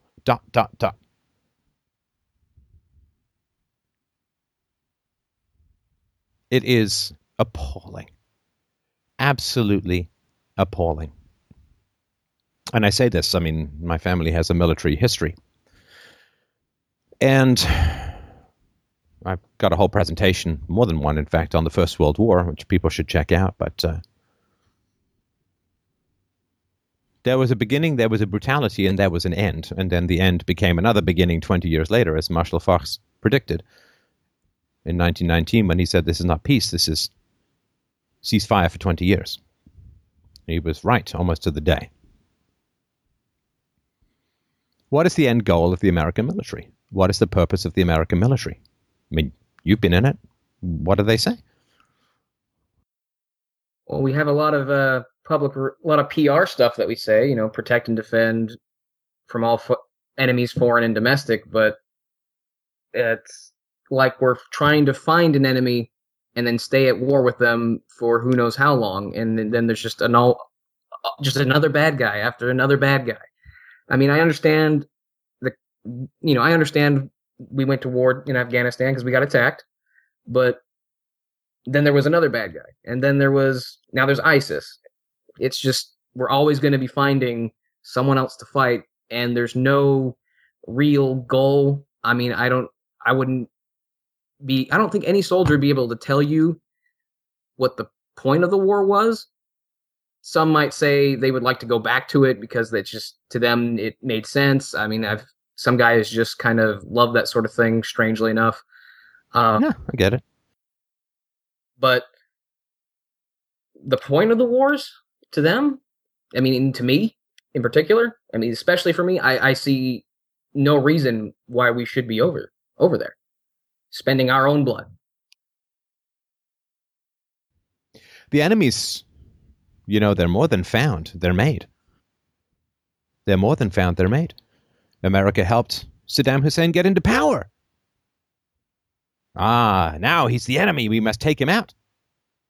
Al-Qaeda was originally an ally. Osama bin Laden was an ally. Him and the Mujahideen were used in Afghanistan to take down the Soviet Empire, to lure it into the graveyard of empires. Then he became an enemy. A lot of the arms that ISIS has came from America. Because they were, back when they were Al-Qaeda, they were armed and funded as a way of fighting a ruler in the Middle East. So it's not just that they're found. Sometimes they're actually courted and created. And to spend blood and optimism, hope and treasure in the pursuit of these often self-created monsters, the end to that process is collapse, as it always has been throughout history, and it always will be, until we find some other way to structure society than having an agency of coercion at the center of it all. The Brennan, I think his name was, after the invasion of Iraq, he thought what a great idea it would be to completely disband the Iraqi military. Where are they going to go? What are they going to do? It wasn't like they were getting a lot of pension money. It wasn't like there was a big economic opportunity for them. You need to have a place. If you're going to disband the military, you need to have a place for people to go. Just what are the consequences for these decisions? Who pays for any of these decisions? Who's responsible for $6.5 trillion missing? Missing. You try putting a personal purchase on your Army credit card. Good luck. You're going to be in all kinds of trouble, all kinds of quickly, right? Oh, yeah. I'd probably lose rank over it. Right. Right. Try setting up your own personal server for email, for security. Nope. No. That would be jail time. Yeah. Guy just went to jail for a year for taking a couple of photographs of the sub he was serving in so he could show his family what he did. No evidence it ever went anywhere, as far as I know. So, he tried the Clinton defense. Didn't work. Why? Not a Clinton. Shouldn't laugh. It's tragic. And I don't know how any of this can be solved when you have a state. Because the state can print, the state can compel, the state can borrow, create money at whim. And some of that money goes for terribly destructive things like the welfare state, for terribly indoctrinating things like student loans to higher education and government schools as a whole. And those are relatively peaceful and innocuous ways that the government harms its population. But the army is a different breed. And by the army, I'm not talking about the enlisted men. I'm not talking about the frontline soldiers. I'm not talking about the people who believe to their heart that they're serving with honor and distinction for a good and noble cause. I'm talking about the politics, the currency, the graft, the corruption, the missing funds, the pallets of money flying all over the place in unmarked planes. That money disassembles people. That money disassembles societies. That money disassembles regions. That money disassembles the future. That money throws, like confetti, the landmines that blow back into the fields of the future. And what is the solution? How can the citizenry gain any control over the military? The military is supposed to be subjugated to the citizenry, which is why you have a non-military commander of the U.S. forces, the president. Control over the military is the essence of civilization for both the military and the civilian population. If the civilian population has no control over the military, you have no civilization. You may have the pretense of one for a while, but you have no civilization. And the military, the people who will end up risking their lives, like yourself, should want civilian control over the military. And by that, I don't mean that the president gives orders. I mean that the people must want to pay for the military. They must want to fund the military. They must recognize the need of the military, and the military must prove its worth and its need to the population. Must do it. Because that's the only way to keep the frontline men and women safe, who are the first and last line of defense against, as you say, enemies foreign and domestic. the military must prove its value. Here's how we're keeping you safe. Here's how it is efficient. Here's how we are minimizing the poking of the hornet's nests overseas that might lead to blowback. Here's, hey, America, how do you feel about this? We're going to go and we're going to arm a whole bunch of radical jihadis over in Afghanistan because we think that might help take down the Soviet Union. Nothing can go wrong. There's no such thing as the law of unintended consequences. There's no such thing as blowback. It's all a mystery. That's all voodoo. That's all made up. That's all a fairy tale. So, Mr. and Mrs. America, I would like you to write me a check each for $1,000 so we can go and put a whole bunch of Stinger missiles into the hands of Osama bin Laden. I think it would be safe to say that the average Mr. and Mrs. America would say, no thanks.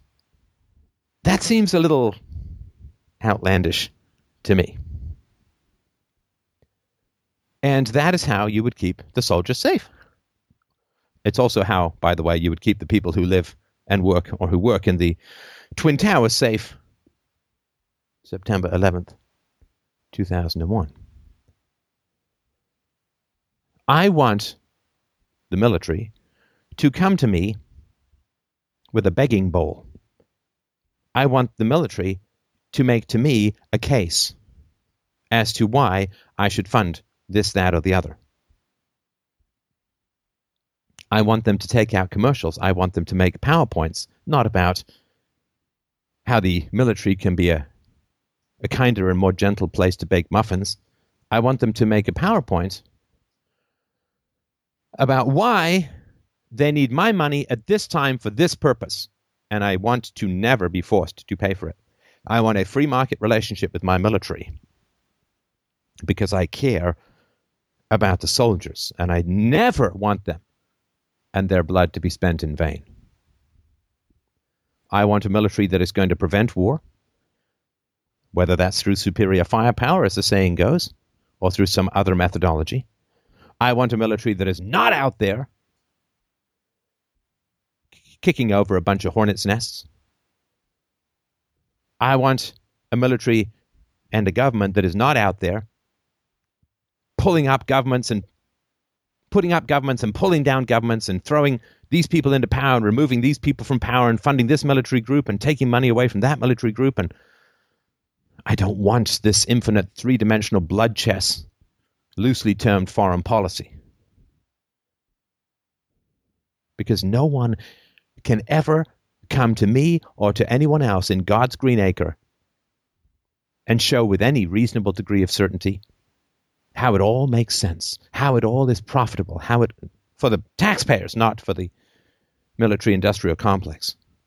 Who the hell can come and make that case? If the Army had gone to Mr. and Mrs. America in the early 1940s before Pearl Harbor and said, hey, why don't you write us a check for $1,000, each of you? We've got 4 people in the family, against $4,000, because it's really, really important that we blockade Japan, a country completely dependent on imports of foreign oil. See, if we blockade Japan and prevent their economy from functioning, great things will happen. Like fireworks in Pearl Harbor. I think they'd say, I'm sorry, what now? I got $1,000 sitting in the bank account, which is a lot of money. And you want me to give it to you so you can go and blockade Japan on the other side of the world? What the hell does that have to do with national defense? Pass. I think I'll pass. No. To keep the men and women of the military safe, to keep the taxpayers safe, to keep foreigners safe, I don't want to be told what's happened. I want to be asked if it can happen. I want the Army to be an exceedingly well-armed charity that can prove to me the value of the money I provided. Now, it's true, this will eliminate a lot of social engineering. It will eliminate a lot of social justice worrying. It will eliminate a lot of missing money and made-up receipts and irreconcilable ledgers. And there will be a lot of people who get a lot of money from the existing military who might actually have to go out and get real jobs doing something other than fomenting strife and bloodshed around the world. So for those people, it will not be a fantastic day. But for humanity as a whole, it will be a glorious dawn of potential peace. And there endeth the rant. Well, it's not, and what you refer to as trying to convince you to pay, like persuade you to pay them. That's not war bonds or anything, right? That's just, hey, donate, we'll defend you, correct?